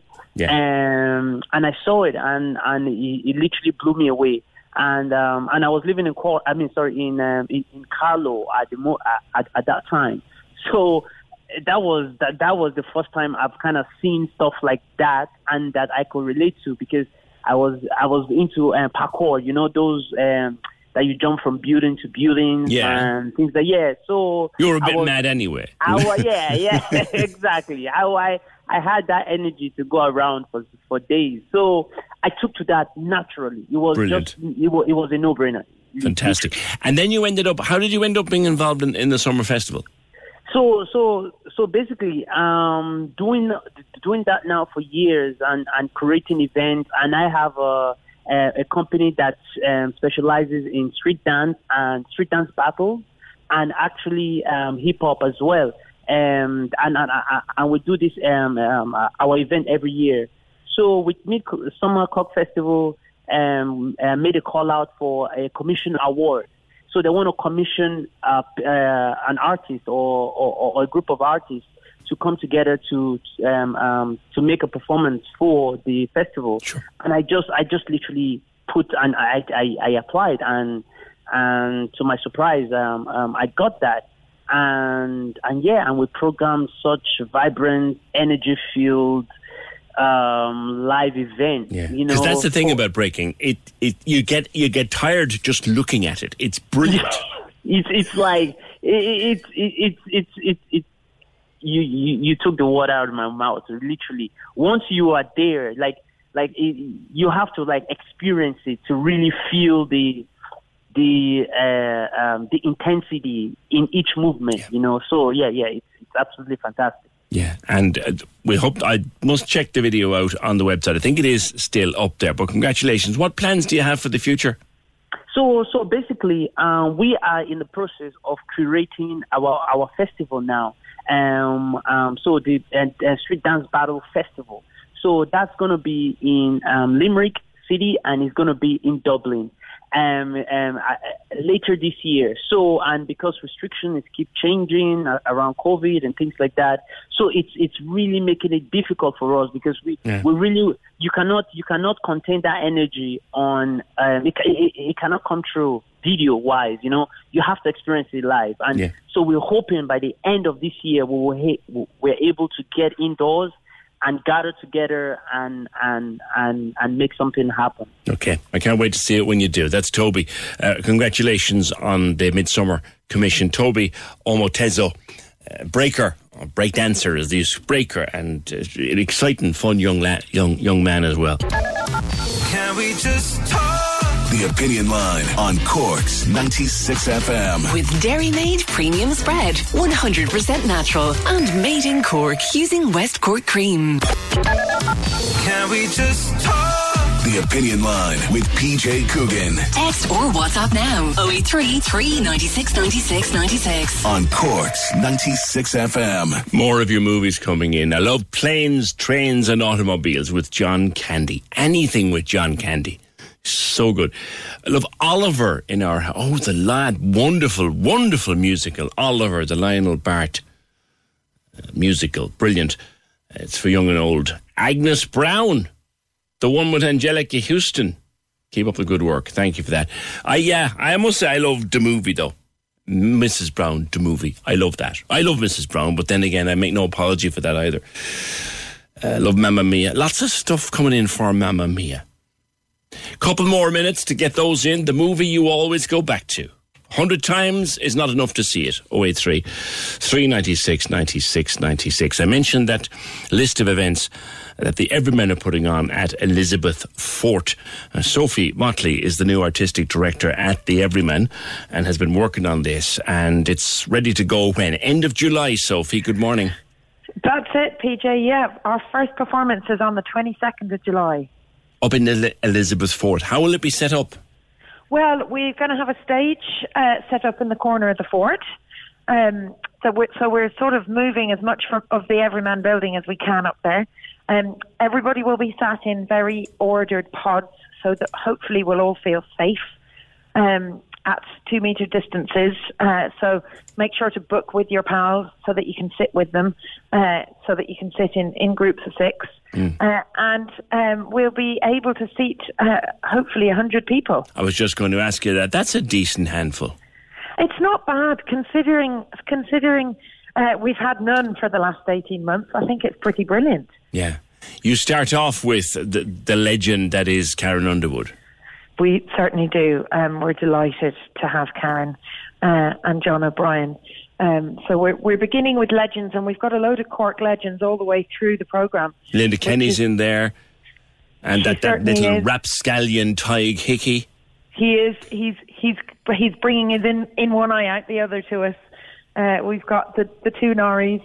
We've brilliant musician Karen Casey. We've a little bit of theatre with Noni Stapleton Charolais, which is a fantastic story about a woman and her fight with her boyfriend Limousine Cow. Yeah, fun to say the least. So, tickets, are they on sale now? Tickets are on sale now. Yep, they're limited, so get in there. Because we've only 100 seats, obviously. But tickets are on sale on our website, everymancork.com. And we're hoping to give people a lovely evening out, because so many of us haven't seen live performance for such a long time. Yeah. So it's a real, come to the garden, come to the fort before you come into our house, and we're allowed to open the doors later in the year, hopefully. And when do you think that might, I know with Delta Wave now and all this, it's everything is very much on pause again, but all going well, when will we be able to go into the Everyman and watch a show inside in the theatre? We are hoping, if Delta doesn't scupper us, that we'll be able to be back in the building in September. Fabulous. So we're planning lots of test events and new queuing systems, and we've had the inside of the building renovated, so the toilets are in different places, which is exciting if you're a regular to the Everyman. So we're busy planning how to open the building, and the aim and the hope is September. But until then, we've got these outdoor events. The Everyman's going outdoors for the very first time in our history, I think. It's fantastic, and good luck with it. And the Everyman website is where all the details are and where you can buy tickets right now. Good luck with it, and I can't wait to see the theatre when it reopens, and hopefully I'll find my way to Elizabeth Fort some evening during that season. I would so love to make it. Thanks, Sophie Motley, new artistic director of the Everyman. I would so love to make it to my friend Karen Underwood's show. But unfortunately I'll be away that weekend, but I will make it to something. Let us go from there to Kinsale, and they have, is it this weekend, Anna Mulcahy, that you have your arts weekend? Good morning. Hi, good morning. Yes, it's the next Thursday. It opens on the 8th of July, and runs till Sunday the 11th. Okay, tell me about it. Well, we're delighted to have put together in very, very challenging circumstances over the last couple of months what I think is a really good programme, and it is obviously COVID-compliant programme. So what we're doing is we're doing what's called Live at the Drive-In. So what happens is you can book tickets on Eventbrite, and then you drive in your car into the car park at our community centre, and then on stage we'll have live music performances and theatre performances. So it ensures that it's COVID compliant, and it's also weather, whatever, risk reduced. So it works really, really well. And the music events that we have John Spillane, we have Jack O'Rourke, we have Lorraine Nash, Paddy Dennehy. So there's a great lineup there, and it's just €30 per car. So you can have, 3-4 people in the car, and you can sit in your car and you can either tune in on the radio or you can open the windows and listen to the amplified music from the stage. That's fantastic. So, that's just a wonderful idea. It is. I mean, we did it last year because, again, for COVID reasons, and thinking that this year we wouldn't be so restricted. But we've decided to run it again this year just to be, safe. But we will have up to 20 tickets that are walk-ins, so that people can sit socially distanced in front of the stage. But we're being very conservative and cautious. So we'll probably have like 20 to 25 cars at each event. So people will be able to, while they're sitting in their cars, they'll still be close to the stage. Okay. We could probably take more cars, take more people, but we just want to be, as I say, cautious and on the COVID front. Tickets available from where, Anna? Eventbrite. So if you go on Eventbrite, you'll see the tickets there, and they're selling very fast. So I know for John Spillane, I think 60% of them are sold already. Okay. Yeah. So that's on the music front. And then on the theatre side, we also have some great events there, again, at this Live at the Drive-In. So Snatch Comedy Improv, they're doing an event on Thursday the 8th and Friday the 9th at 9 p.m. Again, €30 per car and €10 per walk-in. Again, tickets on sale on Eventbrite. So that's going to be a great event. Then we also have children's events. So we have Making a Storybook in the Park, which will be up on the bowling green, and that's just €5 per child for suitable 4 to 8 year olds. That's on the Thursday the 8th between 3:30 and 5:30. Okay. So there's something for everybody between music, theatre, and then there's the walking gallery, which is around the shops and the different business premises around Kinsale. There's art being exhibited by various artists. Fabulous. And here's hoping that the weather will have restored itself to something like summer before you begin. That's Animal Cahy from Kinsale Arts Festival, which is on next weekend. Good luck with that. When you make decisions for your company, you look for the no-brainers. And if you have a lot of mailing to do, Stamps.com is the ultimate no-brainer. It streamlines your processes to make your business more efficient, which makes you less busy. Mail checks, invoices, legal documents, and everything you need to keep your business running with Stamps.com. Seamlessly connect with every major marketplace and shopping cart. Schedule package pickups and see your cheapest and fastest shipping options from different carriers, with rates up to 89% off USPS and UPS rates. And with the Stamps.com mobile app, you can take care of mailing and shipping wherever you are. Make the same no-brainer decision as over 1 million other businesses with Stamps.com. Sign up with code PROGRAM for a 4-week trial, plus free postage and a free digital scale. No long-term commitments or contracts. That's Stamps.com. Code PROGRAM.